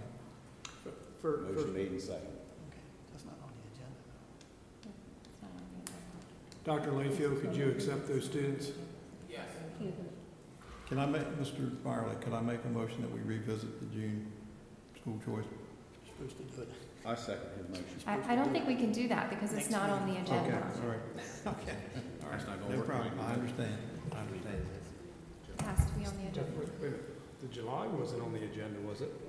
Yes, Yeah, it It was was. on the agenda. It's not on the agenda. Well, we were close to right a big wrong. Close, but no cigar. So, just, again, I'm just gonna say, I really don't understand what happens to these people that get put on a waiting list. They just seem to disappear into space. I don't know what happens to them. So that's my only problem with it. I don't get that. You know, once school starts, again, Mr. Hudson, once school starts, unless a particular building needs students, we don't revisit the I wait list. understand that, but And we then, haven't- and we then that haven't process started. starts over. We haven't started school yet, and Mr. or Dr. Layfield sitting there with these folks that applied for school choice. We didn't approve them. Right. So in my mind, I'm thinking they're on a waiting list. School has not started. So what happens to them? They're just sitting there. It seems like to me they disappear. I don't know. Do they ever get notified you've been rejected? They get notified that they were put on a wait list. That'd be done. That's my whole point. They're put on a waiting list for what? That's my whole point in this. What are they put on a waiting list for? I As don't per see state anything ever code, happening with that's it. per state code to put on a wait list. So- Until the first day of school. Right. And then if you should need to pull from that wait list, you can. And then once the November process starts, I mean, you're starting a new No, process. I understand that part. But we never go in to dig into a wait list in the middle of the. But we're here in August. School has not started. And if they're on the waiting list, I can't bring that motion up, is what we're saying. That's what I don't understand. They're on a waiting And list. you may not for be able what- to answer that. I think so, Mr. Layfield, we just revisited the July board meeting as a result of But that's not on the agenda. This is on the agenda for, am I right? But if you're on the waiting list, isn't the waiting list constantly on the agenda until Yeah. which time? yeah, if you, for example, if you want to go back and revisit those particular students, and if you say, yes, we would like to get them at Sussex Central, school starts next Tuesday, somehow you would have to have another meeting to get that accomplished, because I don't think you can get it on the table tonight. Mr. Steele, if I'm, I don't think you can either. no. But I mean, if not, those students are gonna have to wait till next month. We can check with DOE tomorrow and ask their interpretation of that. That's the only thing we can do. Mr. Lewis, all 15 of these students are Indian River students that went to Choice to Central, correct? That is correct. And I think it's total of 13. 13. I could be mistaken, but I think it was total of 13. But some would argue that a waiting list is an open-ended list. That's what I'm that saying. always is available. It only makes sense. Because So when does there cease to be a waiting list? From one year to the next? When is there a point in time when you say, we're done and we move forward? Normally, at the beginning of the school year, only ones that we entertain are the returning students that you'll see come to the board are returning students. Because I have not had a building, call us a PEP, I need 10 students because whatever reason, they left the country. That hasn't happened. So if hindsight's 20/20, so then on the agenda every month, are we gonna need to put on there to revisit the, waiting list? To be able to bring it, and I'm just asking. Sure. I'd be for that, because I don't know what happens to them. No, I'm just asking so that if it can't be brought up tonight because they say it's not on the agenda, do we just arbitrarily put it on there every month saying, discuss? I would agree with that, Leo. I'm just asking, I'm not saying do it, I'm just asking, and I guess if you guys are gonna check that tomorrow, we'll ask, is that the proper procedure that you do? I think, and coming from policy, I think if we set capacity, whatever we're gonna follow, 85%, 90%, and then we come to the meeting and we follow the recommendations of the principals and Mr. Lewis, that'll save us a whole lot of time. Because now we're digging into previous months, we're digging into wait lists, we're moving for this, we're moving for that. Follow the policy and follow on the administration's recommendation, and that'll save us a whole lot of time. Instead of pickmealing this and that for this school and this for that school. Follow the recommendations of the staff. That's why they do it. So if we set the 85% and everybody's over capacity at that point in time, we don't get any school choice other than those schools that would If be we under set that. policy says we're not gonna take anything once we hit 85%, and then we follow the recommendation, then guess what? Saves us a lot of time. Mr. Byerly, I apologize for making that motion. If we can't move forward with it, I apologize to add 3 more minutes of the conversation. Appreciate your time, Mr. Lewis. Okay, cool.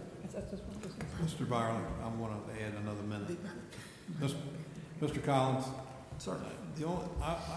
We are immersed in, the board members are immersed in school choice. Yes. This is just me speaking as one of 10 board members.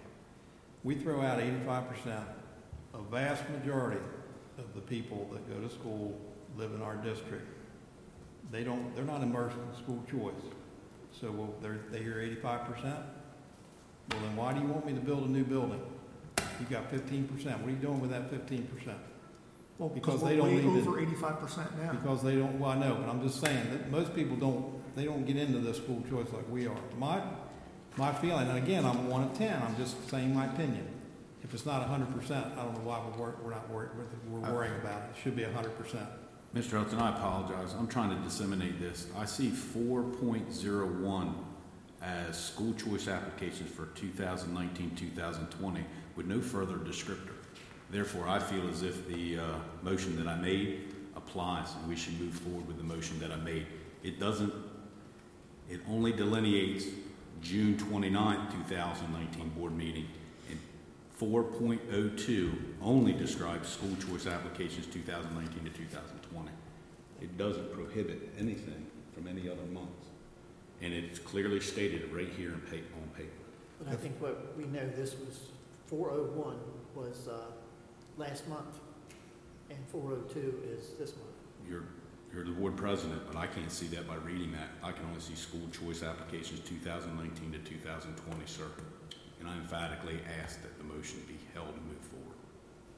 And I will second. I just, that says 2019 to 2020. That should be school choice for that school year. We've got people on a wait list. Are we going to tell them something or are we not? Okay, well, I'm saying this I don't understand. Here you got 19 and 20. It doesn't say that is for the August 19 and 20. It just says. If it said August, I wouldn't take it forward, but I apologize. It leaves it open for that motion. And again, it's your call, sir. I personally think you could, that a lawyer would make a case that Mr. Layfield is correct.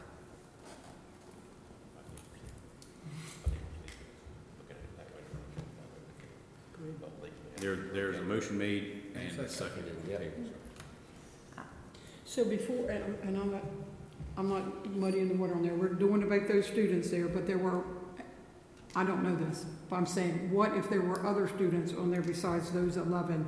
And I don't recall whether we voted on them and it passed or it didn't. Do we need to go back and revisit the whole June, whatever we were, May, April? I can't answer you with other than we accepted the recommendation for the Indian River High School. True, I understand My that. recommendation tonight is to accept the recommendation for the students that were choosing into Sussex Central. And I can give no further description other than those students. And I believe Mr. Lewis clarified it to the extent that there was 13 students. So I'll go with what clarity I can.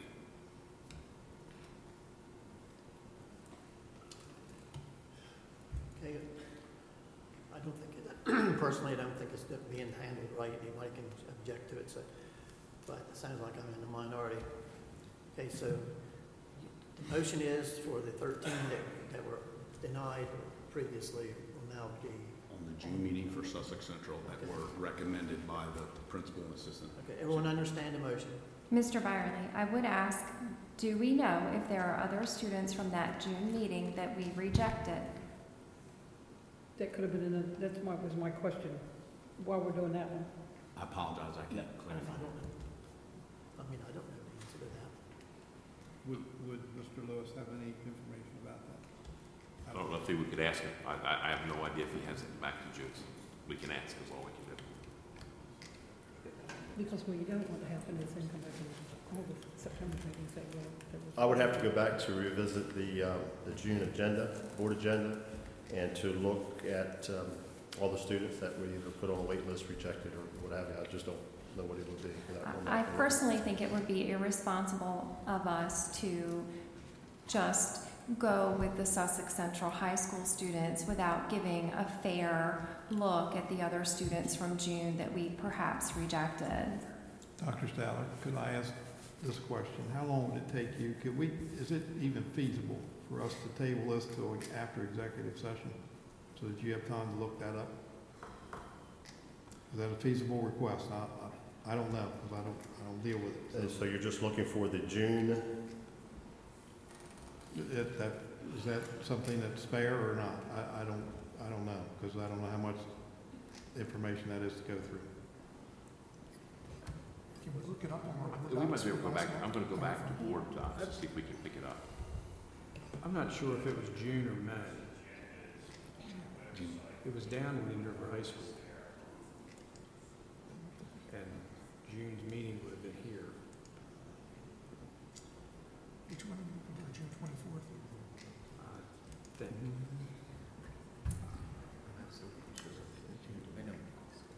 I'm thinking it was May, because I'm pretty sure we were at Indian River High School, and June would have been. I think the May agenda was tabled, if I remember correctly. I think it was because The it vote, wasn't in Mr. June, and it was supposed to be in May because we were going to meet here on the date on the Because I spoke to a couple of families in the lobby after the vote.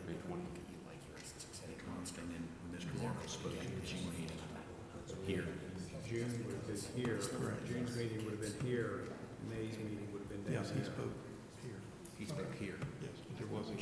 So it looks like it is under our board docs for the May meeting. Yeah, the May. Yeah, it's under the May meeting, and I believe if I'm hearing this correct, That's right, it would be. Central were the only rejected for that. for the May meeting.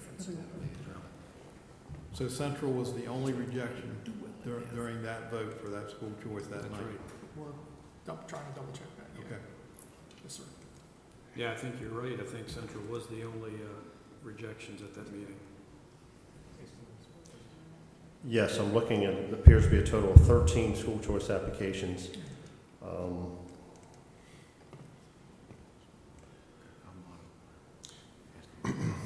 11 applied for the IB program, and 11 from Indian River applied for the IB program, and 2 from Indian River applied for the regular education program, so for a total of 13. And that doesn't put the IB program at its cap, does it? Dr. Layfield? Yeah, there is no cap per se.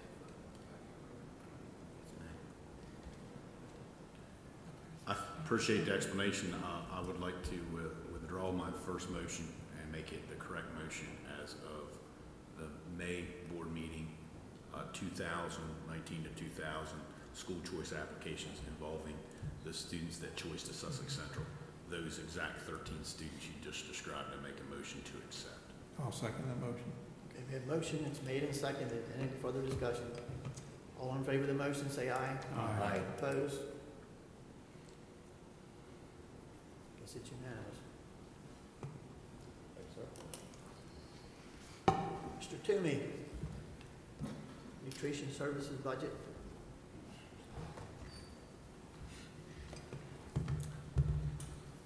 Right.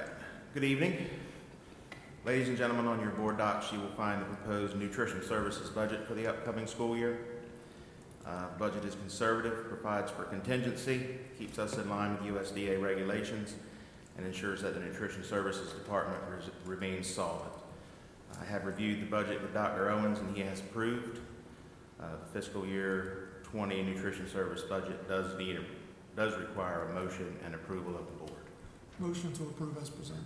Second. Motion made and seconded. Any discussion? All in favor of the motion, say aye. Aye. Opposed? That is unanimous. That was easy. Meal prices? All right.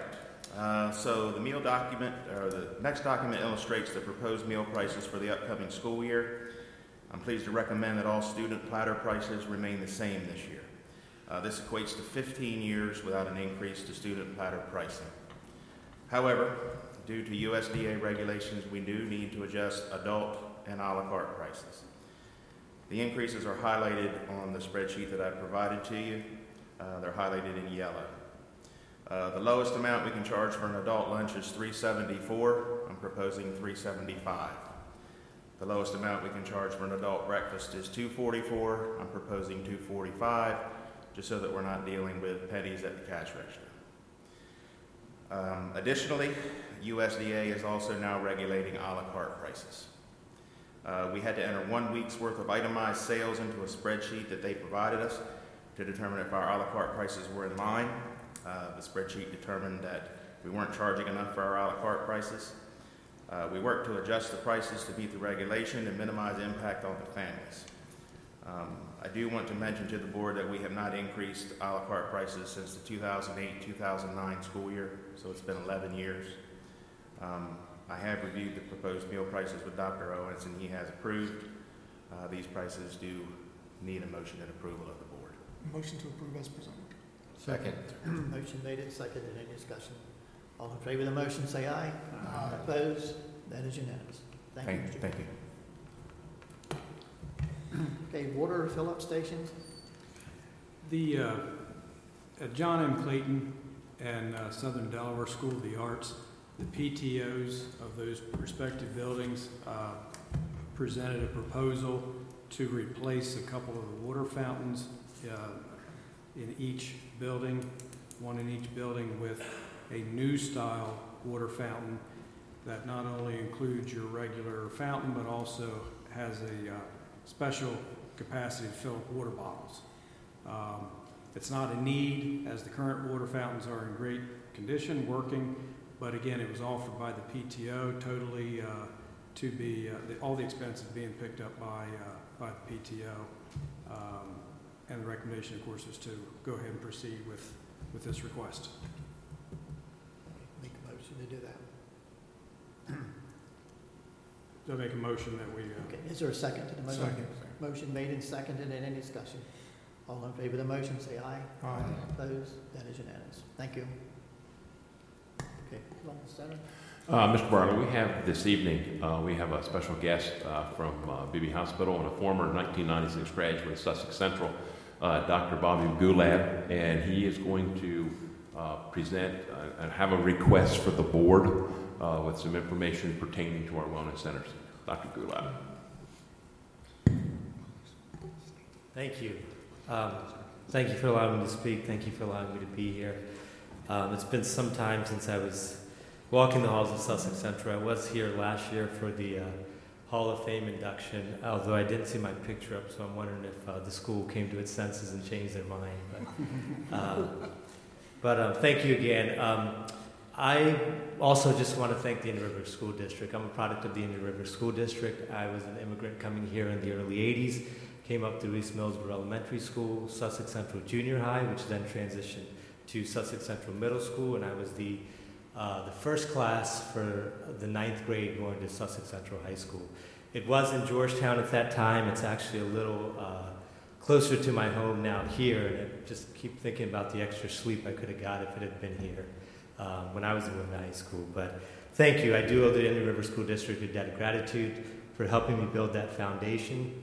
All the teachers and coaches, some of who are actually on this stage tonight. So thank you for that.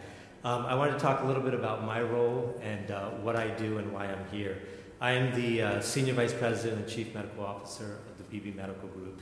The Beebe Medical Group employs 150 physicians, physicians assistants, and nurse practitioners. We have 42 offices throughout Sussex County and 20 specialties represented within that, and we continue to grow. 3 of our offices that I represent are our school-based wellness centers. One is at Cape and Lopin High School, one is at Sussex Central, and one is at Indian River. And you won't hear me say Indian River very much because as any self-respecting Sussex Central graduate will say, I don't acknowledge that Indian River exists. But so The reason I'm here is to talk a little bit about responsibility and to talk a little bit about our school-based wellness centers and some of the services that they offer, mainly around a comprehensive plan around reproductive services and health services. The first thing I'd like to say is this is not my passion. This is not something that keeps me awake at night. I'm here more about responsibility. Given my role and my responsibility, what I've seen and what I'll present to you today is why I'm here to discuss that with the school board and to to offer a comprehensive health plan to the school board. The first thing I'd like to say is that there's only 2 schools in the public school system in the state of Delaware that do not offer contraceptive services to their students, and that's Indian River and Sussex Central. Every other public school system in the state of Delaware does offer that. The second thing is a part of our wellness center is a lot of the services we provide, and a big part of that is medications. You may or may not be aware, but there is a 340B plan that the students are available to the students. The 340B plan has been provided by the federal government for about 25 years now. What that offers through health systems, community centers, and different organizations is a discount on medications, and some medications even free. And we are a part of that, we do have that, and we do offer that through our school-based wellness centers. The Health Resources Board is changing that, and because contraceptive services are not being offered, that discount will not be available to the students of the Indian River School District anymore. And that's a push from the state that feel that wellness centers should offer these services to their students and to the community. The other issue is the issue of pregnancies, sexually transmitted diseases, and responsibilities and the effect that has on our community and our students. So, as I said earlier, we are the only state that does not do that. We will lose the medication benefit.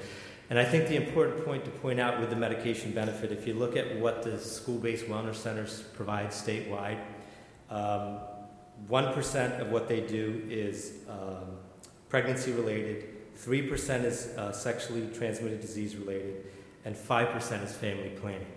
The rest of it encompasses everything else that is healthcare related for the students, which is 91%. So that includes all of your illnesses, your immunizations, your sports physicals, your mental health services, and anything else that comes up. So the Indian River School District is at risk of losing this benefit that they have to the students for free medications, and they would lose 91% of that benefit for all of the other things that are covered. So I just want to point that out. Number two, if you look at the numbers for students in high school that are having sexual intercourse now, 65% of Delaware students, high school students, 12th graders, are now sexually active. 51% of 11th graders, 46% of 10th graders, and 23% of 9th graders are. So we have now shifted to over more 11th and 12th graders now are actively having sex than aren't having sex in our high schools. The other thing I want to point out is Sussex County is the highest county of pregnancies and live births compared in high school students compared to the other counties, and actually is higher nationally as well. The data provided by our wellness center providers, Cape Henlopen High School did approve a health plan and a contraceptive plan, and they went from 9 pregnancies before the approval to 1 pregnancy last year. Most of the pregnancies coming out of the Indian River School District are coming out of Sussex Central. These are conservative numbers that are reported because it's hard to get it exact because they're not always reported.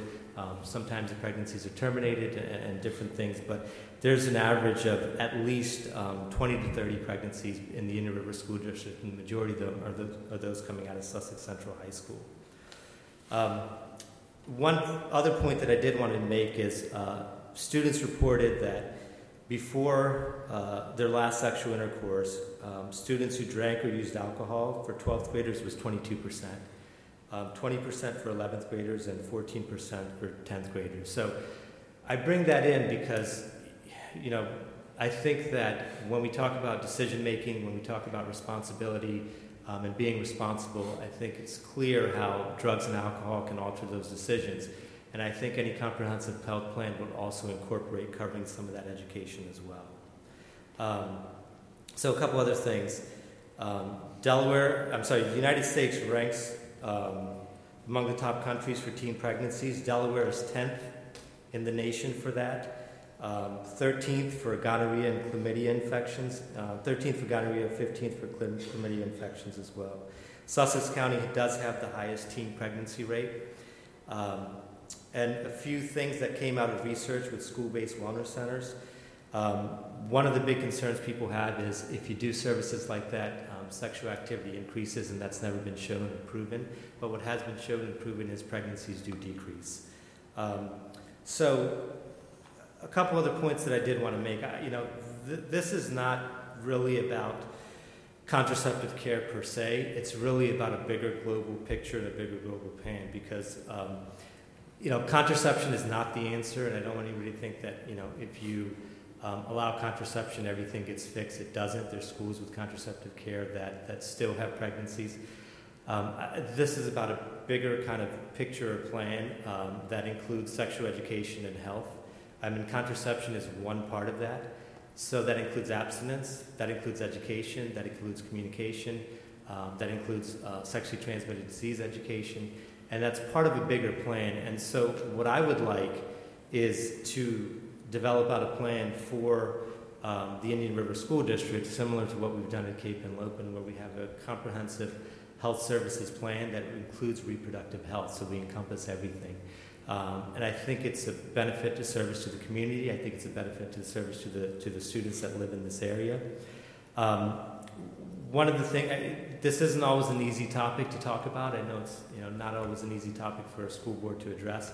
It's not always an easy topic for me to get up here and talk about. There's people that feel very strongly about it, but one way or the other. But again, I'm here out of a sense of responsibility, not out of any personal reason at all. And I would encourage the school board to look at that as well and look at it with your school board hat on. A couple other things that I'd just like to comment on. Our school-based wellness centers are a choice that parents can opt into. So parents still have a choice if they want their students to use those services or if they don't want to use those services. Contraceptive care is one out of many of those choices, as I talked about and discussed. And so if parents feel like they don't want their children to be part of that, they can opt to not be in our school-based wellness center program, and they have that choice to do so. So I think that's another issue that comes up commonly that gets asked, and I wanted to speak to. So with that being said, I think that from my standpoint, a couple points I'd like to make, and I don't want to take too much of the board's time.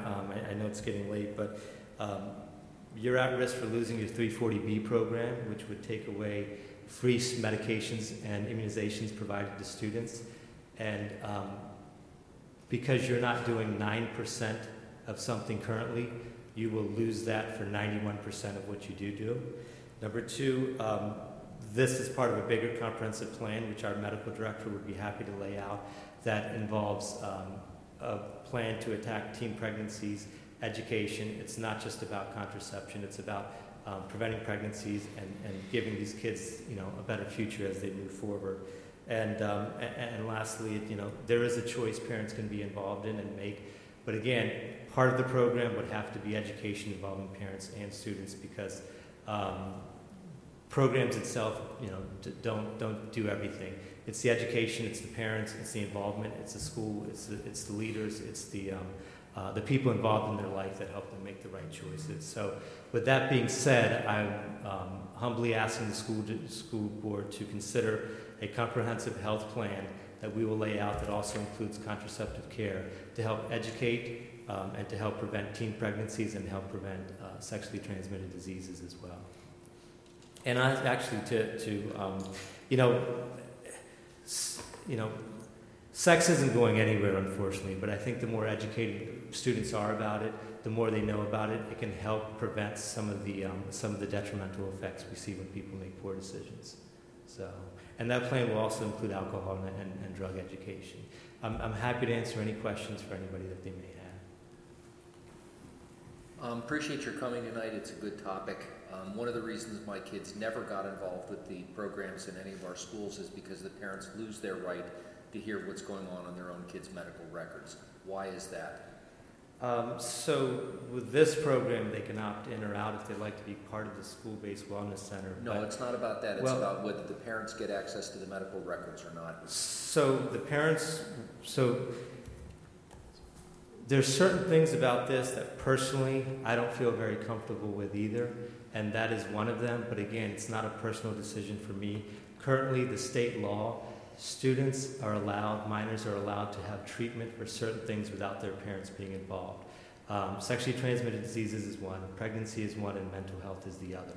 So I often drive down a road in Millsboro where I've lived my whole life that I know what the traffic is like and there's never any traffic. Yet I still have to follow that speed limit sign because that's what the state law says. And so the state law says that they're allowed to do that, they're required to do that. So we are required to allow them to do that. So if they opt into the program, and I'd like to be clear about that because I don't want to get any conflict with what the law says. If they opt into the program, they're opting into having those services, and then the parents need to understand that if they get treated for something and they choose not to, then they don't have the right to know if the student does not allow them. Now, I will also tell you that this is the same in all of our 42 practices. This is the same throughout the state of Delaware.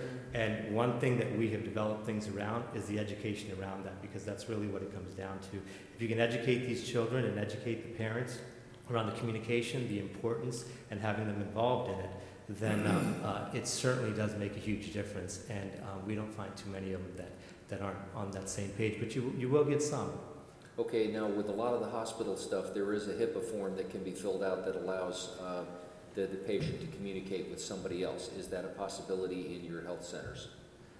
So explain that again, or communicate with... Okay, in other words, I'm a practicing chiropractor, so I see patients too. Patients come in, and we're not supposed to disclose it to anybody, but they sign a statement that says, yeah, I need my husband to know or somebody else to know. Okay? We had a bad experience with PRMC that refused to do that when my wife had a hysterectomy. We would not allow them to go ahead with the procedure until I was cleared to get the information. Is there a way for a parent to say, I will have my kid come in, but I need you to sign, I'm signing a release that allows you to give me that information? There is not, because per the state law, if that kid... So when that's a program that I can't support. Sure. So sorry, it takes parental rights away. No, I understand your concern, but if a child chooses to allow a parent to do that, or if they have that discussion, they sign up that way, it's not an issue. If a child changes their mind around those three areas, then I'll be honest with you, I'm not the most comfortable with it either, but that is the law and we have to honor that. But again, I just think that percentage of that occurring is small compared to the benefit of what you would get from this service, and from a comprehensive health plan that includes that for the majority of the students. And the majority of the students that are getting pregnant in your high school, the ones that are socioeconomically challenged, are the ones that the parents want them involved in these programs, they want free medications, and they want them to have these types of services. And Sussex Central has more of that population than some of the other children in the schools in the area. So. Anyone have any questions? All right, this would have to be a motion from the board to accept or reject the comprehensive health plan. We've had over 20 years of wellness partnership, and a good number of those years have all been with Bibby. It's a great organization. We've done great things. There's still, I think Dr. Hattier, for a parent of kids who've gone through that program, you still have that option of opting your kid into the program or out. So that's still the option there. I see it as government coercion to peel away a family from their kids. And I feel very strong about that because that's what's been going on for years anyway. And I think this is another chink in the armor, because when we first came up with the health programs, I had just either gotten on the board or was close to it, and I didn't like the idea then. Okay, because I thought it was just another way of introducing more government into things. While it may be well-meaning, the government does a lot of things that are well-meaning that don't work out too terribly well. One of the things that, and I think I heard this right, Dr. Goulet, correct me if I'm wrong, but not having the comprehensive health plans set up in our district is going to somewhat affect some of the services that we're now Absolutely. offering, such as immunizations. And that's just another form of government coercion. Right. In other words, you do it our way or you don't get anything. That sounds really reasonable. So Dr. I certainly respect your opinion. I certainly understand where you're coming from. And I know I'm an outlier, and I know I'm alone on but this. I see it as a way to combat teen pregnancies. I see it as getting in line with, you're the only school district in the state of Delaware that doesn't have some form of contraceptive services. And I think that, I certainly respect that, but I think that without that, what we're seeing with the declining numbers in pregnancy compared to Cape that has a program, and with your socioeconomically challenged population in the Sussex Central School District area, and how this medication benefit program benefits them, and how they're the ones that are affected mainly by the pregnancies, I see it as a way to combat that and really do a service to the community.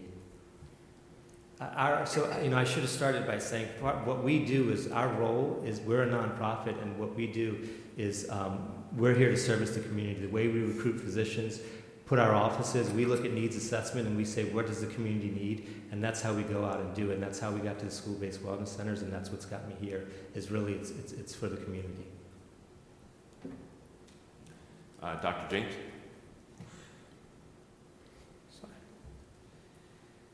Hi, my name is Gloria James, and I'm the Bureau Chief of Adolescent and Reproductive Health at the Division of Public Health. I have served in one capacity or the other in school-based wellness centers since 1996.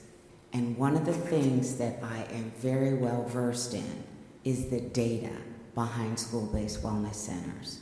And I can honestly tell you, by looking at the data that comes from the centers, now there are 32 of them, there is more parent involvement and more communication with the child when you introduce a comprehensive approach to health, whether it's mental health, whether it's sexual health, whether it's just medical health in general. So in other words, the nurse practitioners and the physician assistants, as well as the mental health providers at each one of our sites, they just don't prescribe and treat. They also talk about prevention all the time. It is one of the requirements that the Division of Public Health imposes on our 5 medical sponsors that we help fund. That's one of the requirements. And I have looked at the data over the last few years, and what happens is, once you have comprehensive health and a holistic approach to health, and as the doctor so well presented the information to you, children are having sex. They're being sexual. We can't stop it one way or the other. But what we can do is educate them, allow them, and allow the parents to know the choices that they have in school-based wellness centers. But the amount of communication between the child and the parent has increased over the years. And I think it's due to partly because that's what the providers are there to encourage the student to have more two-way communications with their parents.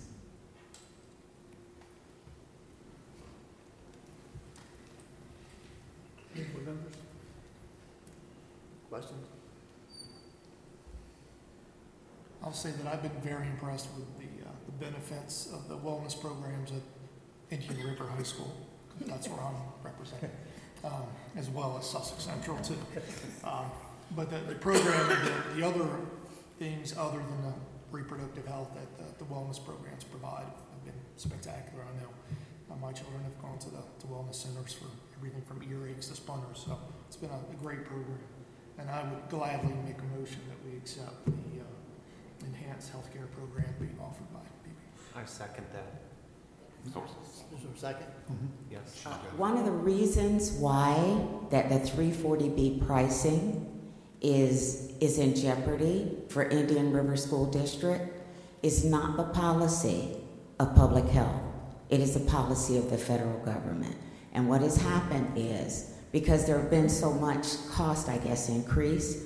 It used to be, up until about maybe 4 years ago, that the application for reduced funding or reduced pricing, as far as all of our meds that go to the Wellness Center, it was a responsibility of my bureau. Okay, so it was either under Title 10 or was under School-Based Wellness Centers under Adolescent Health. About 4 years ago, HRSA then said, this can't be anymore. You can't do the application. The people that you have contracts will do the application. However, it is the School-Based Health Center administrative budget, once they continue to be 340B priced, and we acknowledge that, and it's along with the state pharmacist. And so what happens is, there's a budget in my bureau for the meds, whether it's contraceptives or whether it's something for sore throat, whether it's vaccines. It falls under the School-Based Wellness Center administrative budget. And so what happens is, then people, the medical sponsors, the sites, have to make their own individual application for 340B pricing. And Indian River, because it has 2 centers and it doesn't meet the requirements right now, then that's why that would happen. It's not that I don't have the budget to include that. It is because that is what the federal government said that we need to do. Have a motion made and second from the board. All in favor of the motion, say aye. Aye. Opposed? Abstain. You going to poll the board? Mr. Barley? No.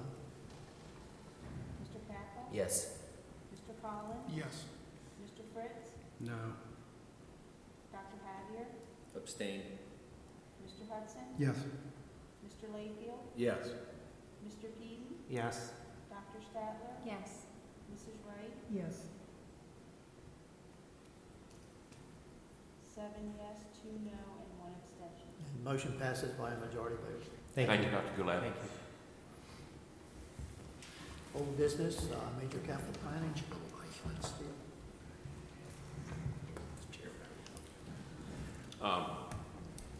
There's actually 2 parts that I talk about usually at this time, is major capital planning, and it's the Howard T. Ennis.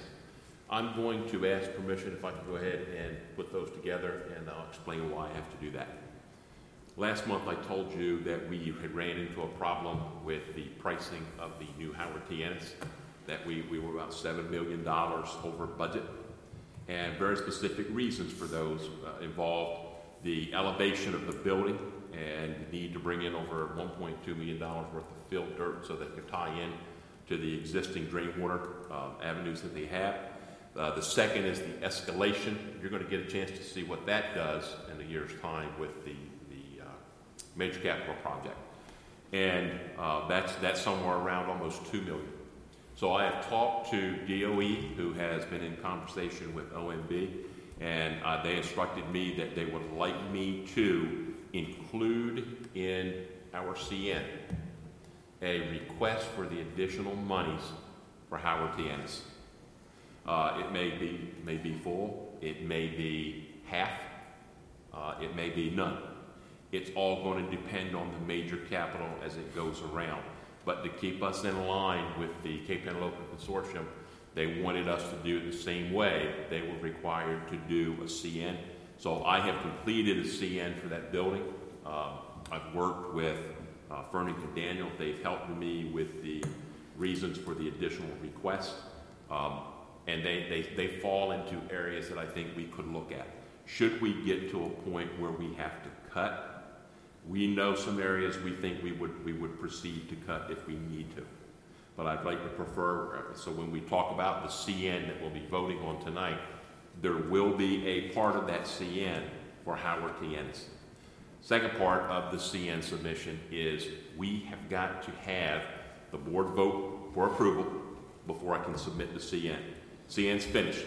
Finished it up Friday afternoon. And once the board votes this evening on if they want to go with a particular plan, the same plan, any types of alterations, I'll have to go back and do this and get it in by Friday. But part of that plan, I will tell you again, will be a $7 million additional request for the Howard T. Ennis building. Again, that's all state money. That is not any local money and doesn't and will not affect the tax rate of any of our taxpayers. Okay? Now, with that said, going in and taking a look at the overall major cap, I did send out this week to the board members a breakdown. And taking a look, and I talked about this last month a little bit, I wanted to work on it, fine-tune it. If we look at the same package from 2018 to 2019, at that point in time, we were looking at $158,513,363 project. If we go with the exact same plan, that cost has escalated to $64,995,315. So the escalation, which is about 2.6% from last year to this year, equates to about almost $4 million, $3.94 million.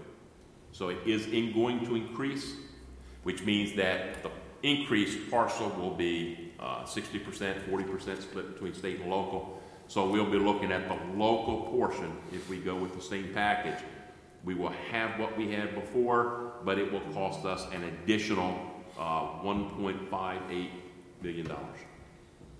Can you give the updated figure again? 162. Yes, the updated is $162,488,287.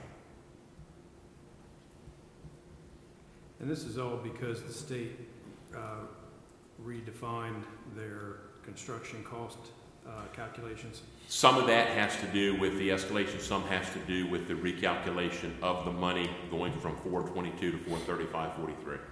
So that has something to do. That also relates to one of the reasonings for the additional cost that we have with the Howard T. Ennis. That school was based on, even though it was a special school, it was based on the high school square footage. That's based on 422. The problem is that we're running into now, what we're being told is that the building that's going on even in major capital planning throughout the state, everybody's busy. And right now bids aren't coming in at the best bid rates that people are seeing. It's one of the reasons you're seeing the escalation of the cost of these types of projects. So the option is, and I'll go through each thing that we looked at. We looked at the Sussex Central High School. And again, just for the people in the audience, if they did not know, back in 2016-17, we were looking at a renovation in the tune of $107 million.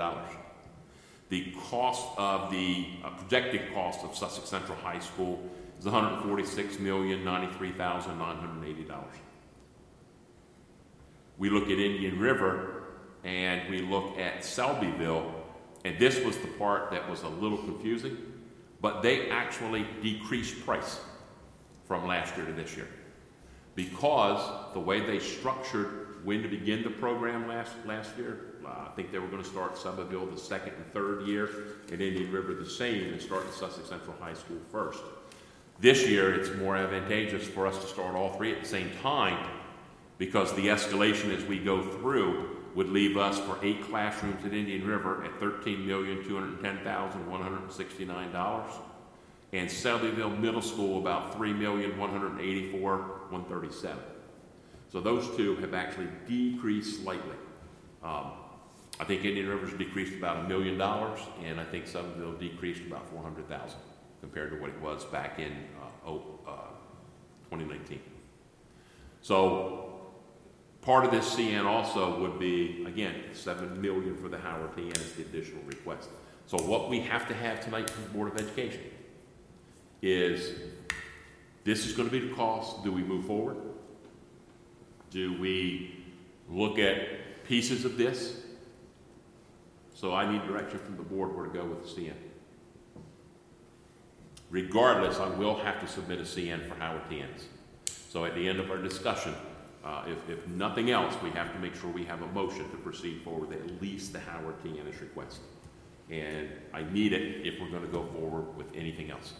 Given the extensive discussions we've had on school choice and capacity, I don't think we have a choice but to go ahead and vote for the CN. I will say to the board as well, doesn't mean we're automatically going to get anything. We would submit. There are 12 school districts submitting. Next year's bond's already up to about $150 million with what they've already got out there to build. So I'm going to tell you it's going to be slim pickings, I do believe, this year. So it's no guarantee it's going to get approved. So you need to know these things up front, I think, before we make the decision to move on. We're willing to take it and go forward if that's the wish of the board. I know there's been some things on TV, the radio and newspaper, about the trailers that we have coming in. My other concern is the cost that we have for the trailers. I'm working on the preliminary budget that I hope to bring next month. One of the things I'll tell you now is we are going to go over $400,000 for the trailers that we are bringing into the district this year. And that's going to give us a sense of cost in the future.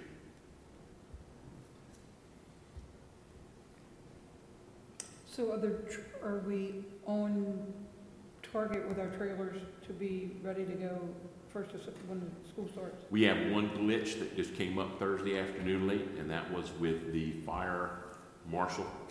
We had the electricity hooked up on Thursday. That was finally done, I believe, at Sussex Central, and I think Mr. Booth's here if he wants to step up. But one of the things we have to work with the fire marshal's office, they said it would take 2 weeks for them to go through the diagram for the fire poles and strobes that go into the trailers. I know Mr. Booth is kind of pushing that as much as possible to get that cut down. We have contingency plans at both Sussex Central and North Georgetown if it's not ready to go into on the first day. But that right now, it seems to be the only thing that we have holding us back from walking in. And we've talked today, to be quite honest, and the question of being, is it safer to have the kids in the trailer, or is it safer to have all those kids in a building? It's not a question, it's a regulation that we have to work with. And we're hoping they work with us. We're trying to push the issue, hopefully, and it's an outside shot, that those school alarms would be approved and hooked up before the first day of school.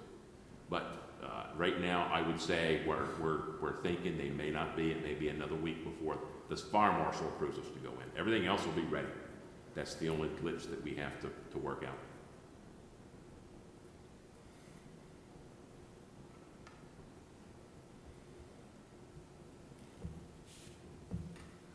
I make a motion, we go ahead with it. Second. Your motion is identical from the previous one? As updated to reflect the current reality.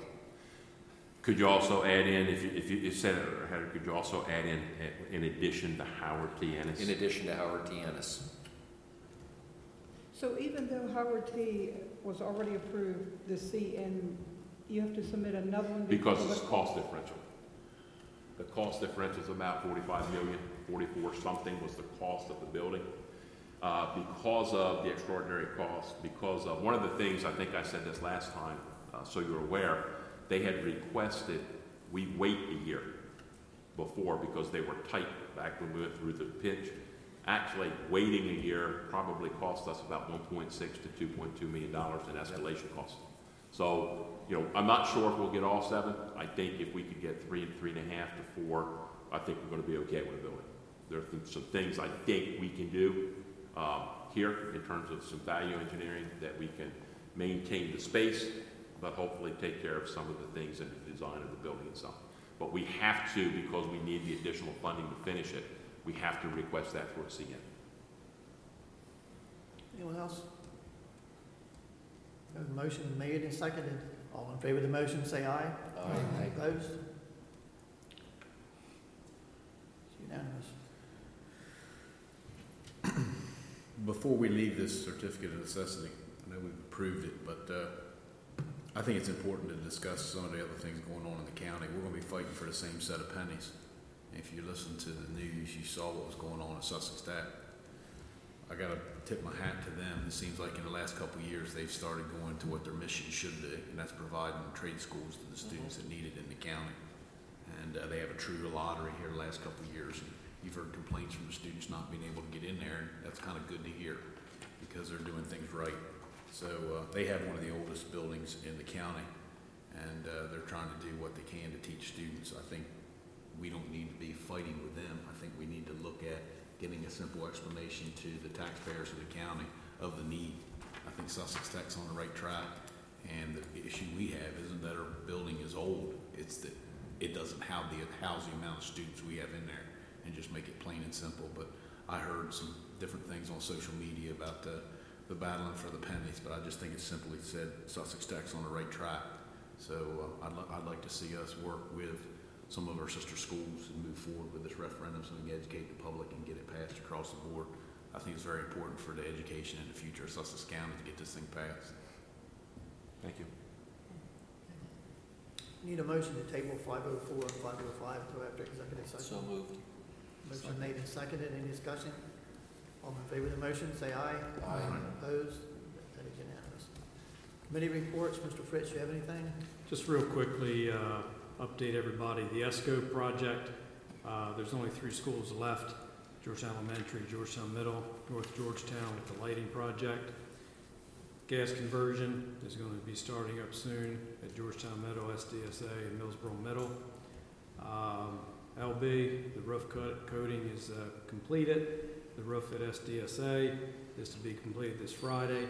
They will be coming back later to do another coat. And the Sussex Central track resurfacing has been completed, and the company did suggest that there not be any no vehicles driven on the track to increase the longevity of it. So we may have to do something different for homecomings, etc. Horse and buggy. That's it. Thank you. Comprehensive school safety, Mr. Wakefield. We did not have a meeting, but I would like for us to schedule one in September, the southern end of the district, and one in October, the northern end of the district. But I do have a recap of where we are with safety. IRSD is in compliance for school assessments due to be completed on September the 1st. Building administration have been trained on the new EPR system and its ERIP system and its requirements. Constables will be trained on the new system on the 29th of August. Entrance cameras for each school are due to be completed within the next 2 weeks. New enhanced radios. Final testing will take place on Wednesday of this week. This will allow for each school's lockdown system to be activated by the push of a button on 3 radios at each school. These radios are assigned to the main office, the constable, and the building principal. So we are moving ahead with great strides of providing a safe environment for our students throughout the district. Thank you. Any questions? Finance will be discussed when we get into financial reports. Curriculum, Mr. Hudson. No. Mary Bailey, Mr. Peden. Nothing to report. Special ed, Dr. Statler. So Special Education Week will be celebrated the week of October 28th this year, and the task force is currently working to plan those district-wide events for that week. We did have a large number of nominations for ambassadors this year, which is great, and we are currently working through that selection process, and we'll have that information out in September. Thank you. Any questions? Thank you. Policy, Mr. Collins. The policy committee is bringing forward 2 policies tonight, just the 2, IKF graduation requirements and IGCB response to intervention. These are being presented as a first and second reading. I'd make a motion to approve those 2 as presented. Is there a second? Second. Motion made and seconded. Any discussion? All in favor of the motion, say aye. Aye. Opposed?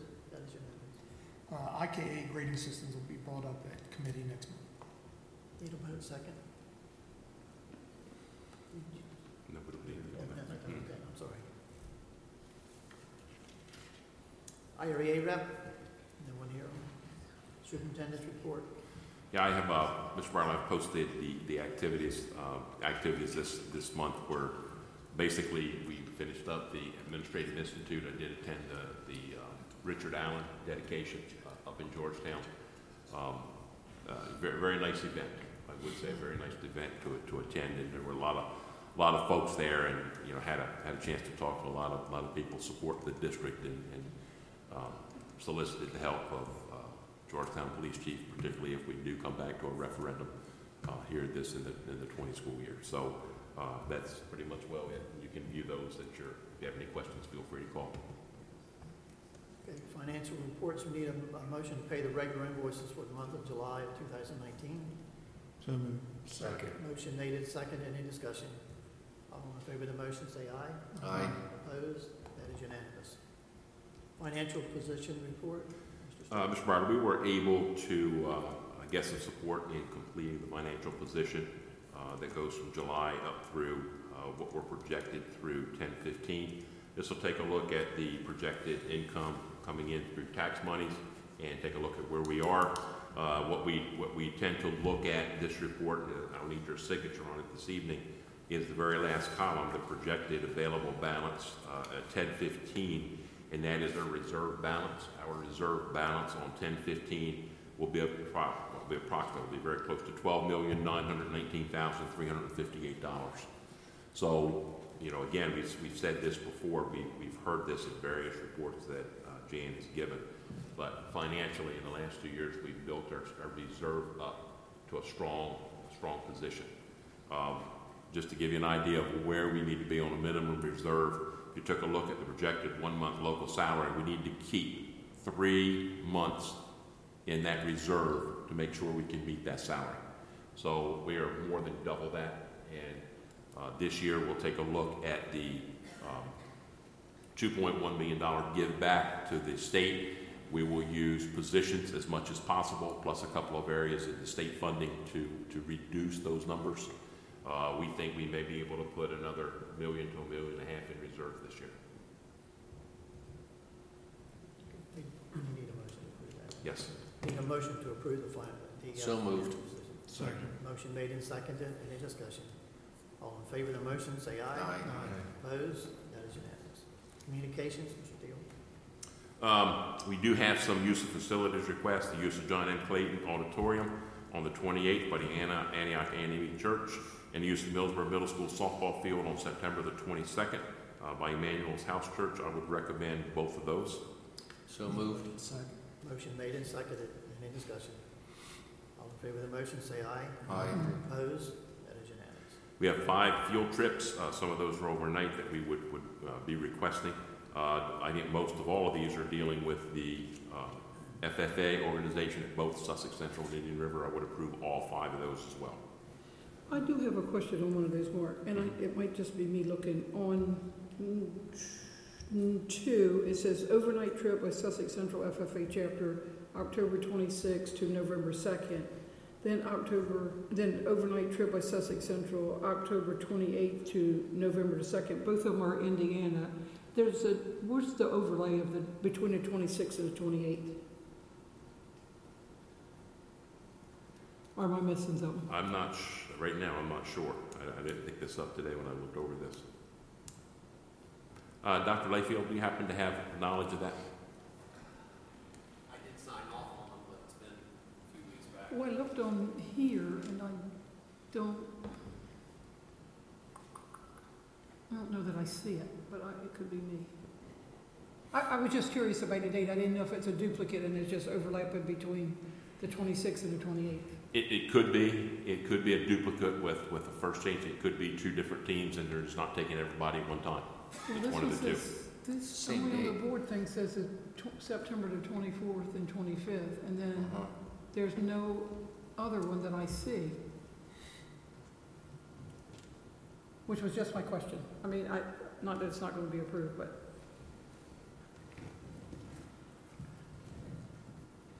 I believe it's a duplicate. I do too. I don't think we've ever been in the business of sending 2 different teams on something different. So I think that was probably a duplication. We need a motion. Motion. Motion, is there a second? Second. Motion made and seconded. Any discussion? All in favor of the motion, say aye. Aye. Opposed? That is unanimous. Now come to the second,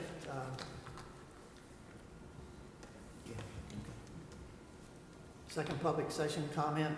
We had 2 people who have signed up from the previous first time. Laura Marsh.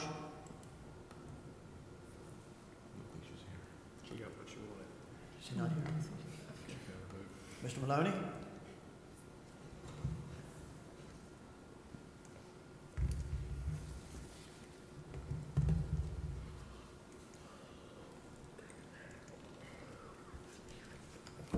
great discussion tonight, guys. Policy, you're right, Mr. Collins, should have been brought up at policy meetings.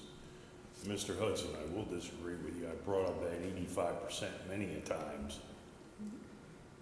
As a matter of fact, the board even one time last year in the springtime changed it without going through committee hearings from 85 to 90. Then it was thrown back down to 85. But that 85's been up for a long time. Solutions are very simple. Open them up with the committee meetings. If you have to have a special one, and get the public there, because you're all right. You guys are right. In-school kids have the preference. That's our concern to educate. That's our concern to educate is in school.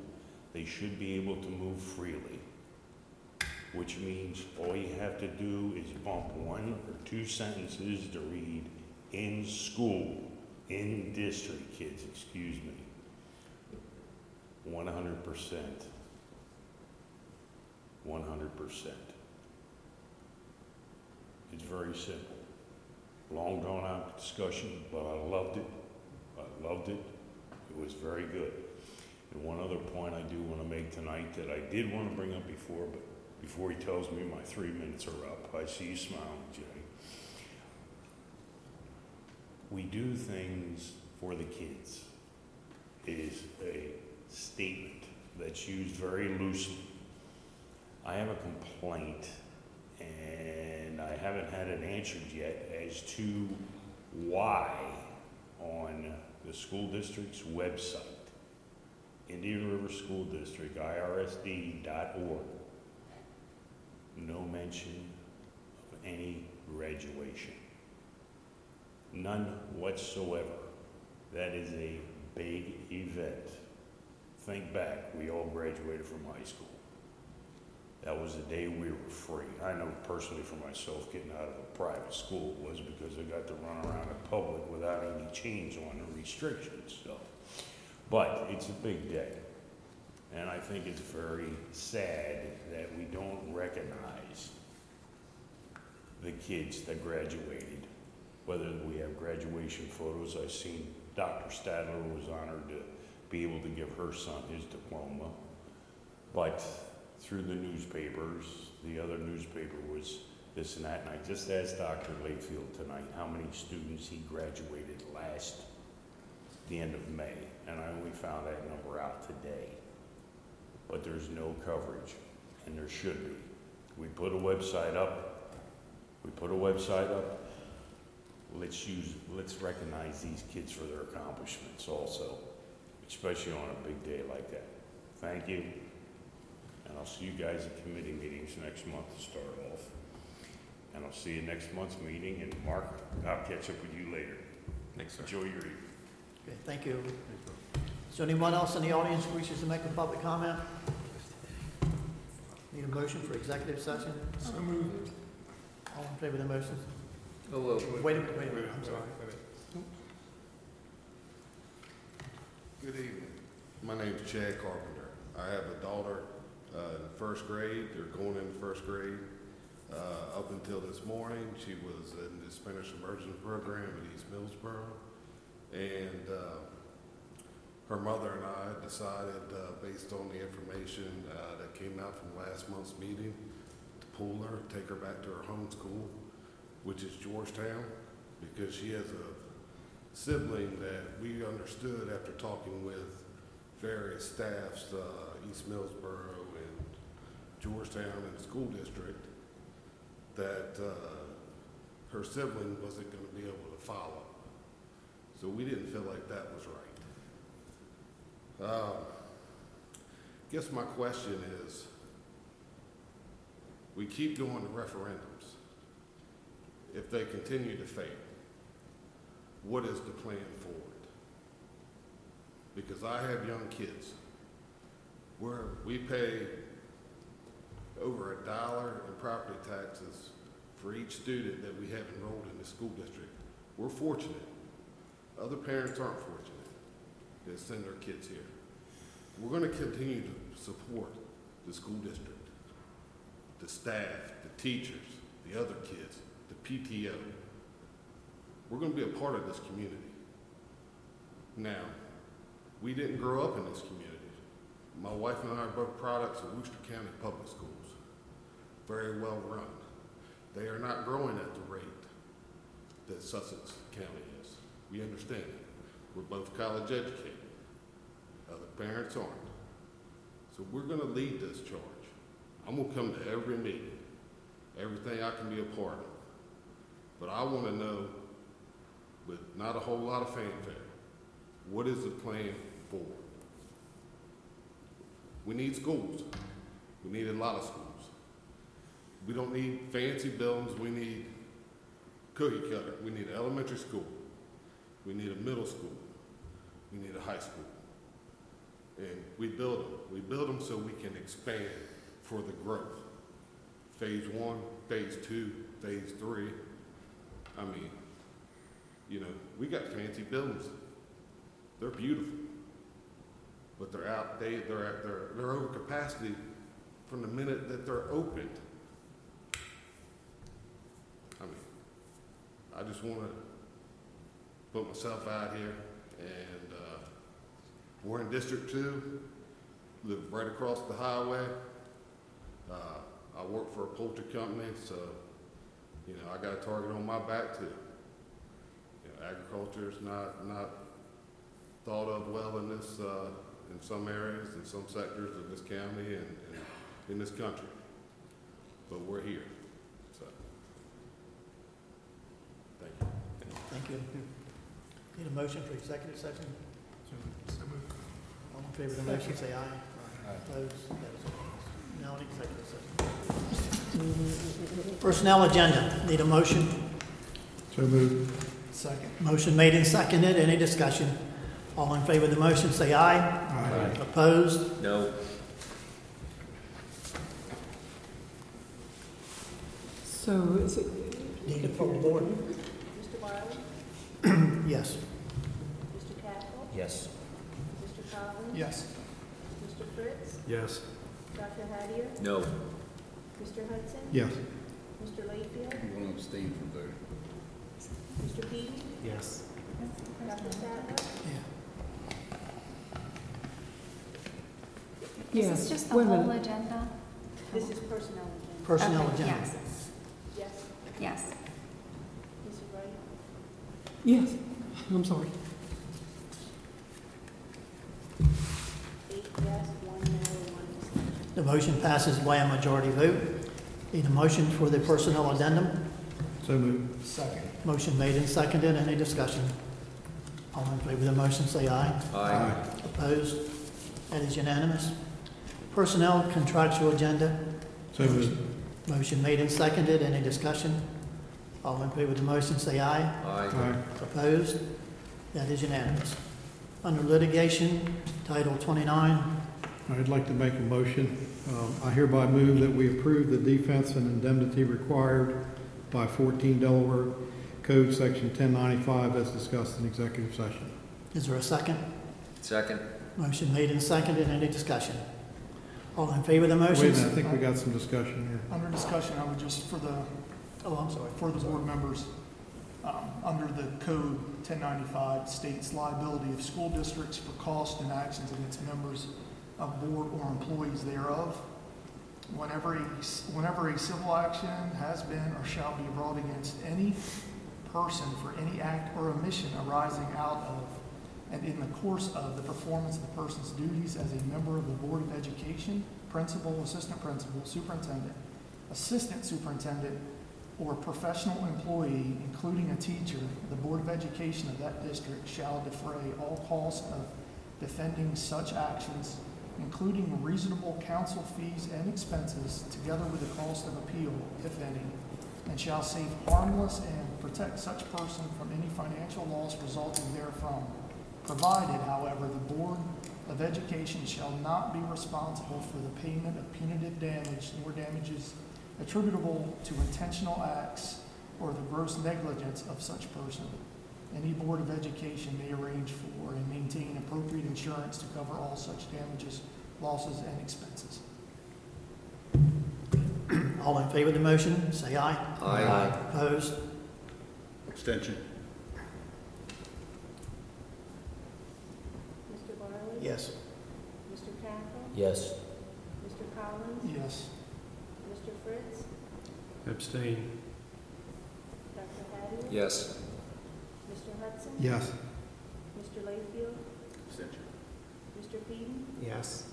Dr. Statler? Abstain. Mrs. Wright?